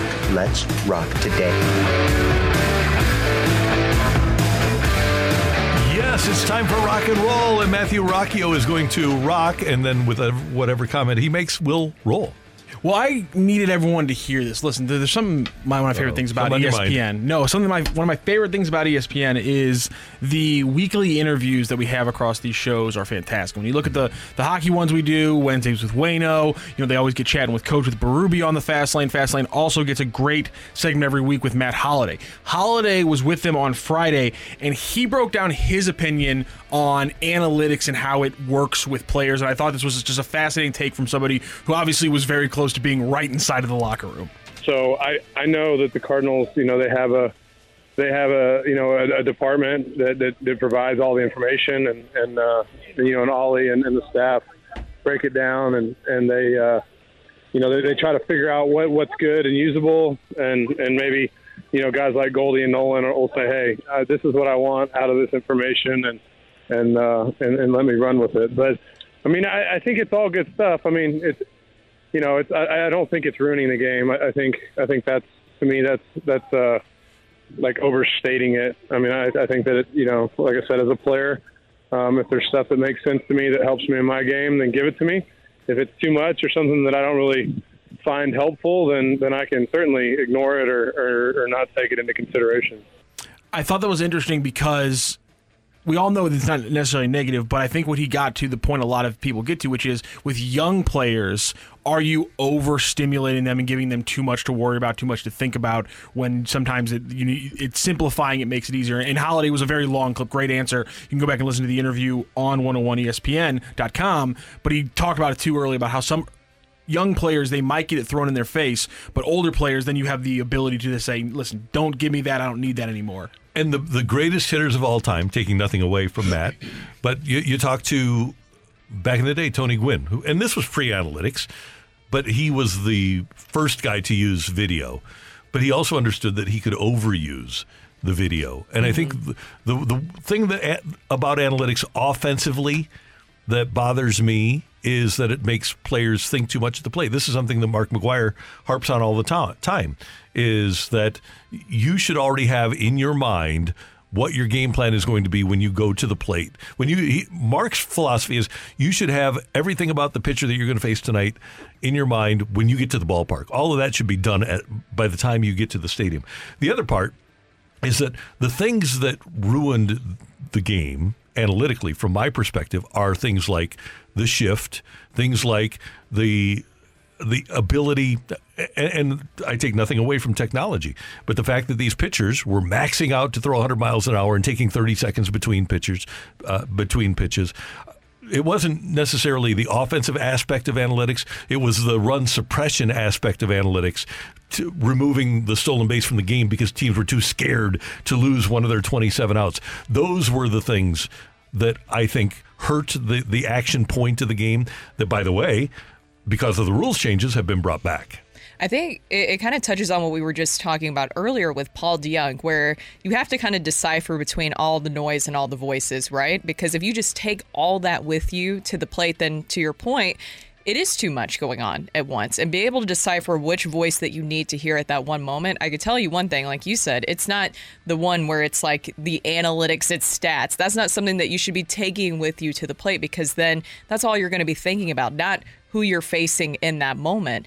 And it just seems like maybe, especially for those younger players, deciphering what voice you need to be listening to in certain moments is really key to pushing through. And Kerry, one quick thing here. Another analytics thing that probably did as much to the sport as anything is players going to the plate with the desire to take a walk rather than swing the bat. Yeah, I think if you go with that mindset, it's harder to swing when you need to swing. I think you should go up there with the mindset of swinging, and if the ball is not in the zone, you lay off of it. But if you are, I'm not going to swing, and now it's right down the middle, it's harder to get started than it is to pull it back. I think the analytics can often cause what we like to term paralysis by analysis. You're thinking so much about what needs to take place, and you just kind of freeze in that moment because it's not exactly what you were told it would be. Instead of, sometimes you got to be reactive and just play the game. I think the analytics can give you an idea of what could happen, but it's not the end-all, be-all of what will happen, and you have to be able to differentiate the two of those. One other thing, by the way, is Matt had the best baseball agent in Scott Boras. And Boras and his crew have all of the information, and they probably, I would think, distill it better for young players than a lot of organizations do. Matt was in the Colorado organization. The Colorado organization has the access to all these numbers and all of the equipment, but they have no idea how to use it. Nobody can teach young players how to use it. And I knew a guy that was in a different organization, the Yankee. Well, there were two guys, a Yankee and a National, that came over to the Rockies organization. They were playing in Double-A, and because they had used the equipment in the other organizations, they taught everybody how to use it. But there were no coaches on the staff at Double-A to teach players how to utilize the information that was available to them. Yeah. Bad organizations do that. Yeah, exactly. I mean, it does get to the point where it's just too much. It's too much going on. Too much video at times, but I keep going back and forth. I remember Albert Pujols would look at a lot of video of himself during the games even. But Albert's a different animal, right? But then it goes back to deciphering what you need in that certain moment. And the other thing, he's taking a look at the pitcher, because he would tell guys, he'd say, okay, this guy's going to start me off with a slider away, and then he's going to come in with a fastball, and I'm going to hit the fastball for a home run. Second pitch is a fastball inside, boom, hits it out of the ballpark. He's looking for trends from pitchers, too. And I just noticed that not many guys are doing the same thing. Yeah, it's surprising, yeah. But like I said, even at the age of 42, what he was last year, his last year in Major League Baseball, Albert was just so committed to the craft. And not that guys aren't committed to the craft, he was just committed in a different way. But if I would have been in that dugout all the time last year, I would have glommed onto him so much. Hey, what you looking at? Like Juan Yepes did. Yes. And then Albert got him sent down. Oh, man. I was going to point that out earlier when we were playing the Albert clip. I'm like, at one point in the clip, does he say, if they just bring up my boy Yepes, we'll be fine. That's right. That was fun. Rock and roll here on 101 ESPN. Hey, we've got a balloon party coming up. Tim McKernan and Action Jackson will be with you from 10 to 11, and the balloon party will lead into BK and Ferrario from 11 to 2 here on 101 ESPN. And then the Fast Lane with Anthony and Jamie. Jamie is going to be here. Yes. We're going to talk on some sports until 6 here on 101 ESPN. Don't forget the Gauntlet this afternoon. Gauntlet is always a fun little event. You guys listen to the Gauntlet? I do. I do. I do it every now It's and tough, man. Yeah. I wouldn't want to do it. Thank you, Matthew. I love listening to the Gauntlet when I'm in the car. Great. That's our producer engineer, the one, the only Matthew Rocchio. Pleasure. Brooke, this has been a fun Monday. Yes, and we'll do it again tomorrow. We will on Meh Tuesday. CD? Meh. I poke bears. CD pokes bears. We thank you for tuning in, texting in, and being a part of the show. For all of us, until tomorrow morning at 7. Have a great Monday, St. Louis. That's right. You've been listening to the Opening Drive podcast on 101 ESPN and ESPN.com. Presented by Dobbs Tire and Auto Centers.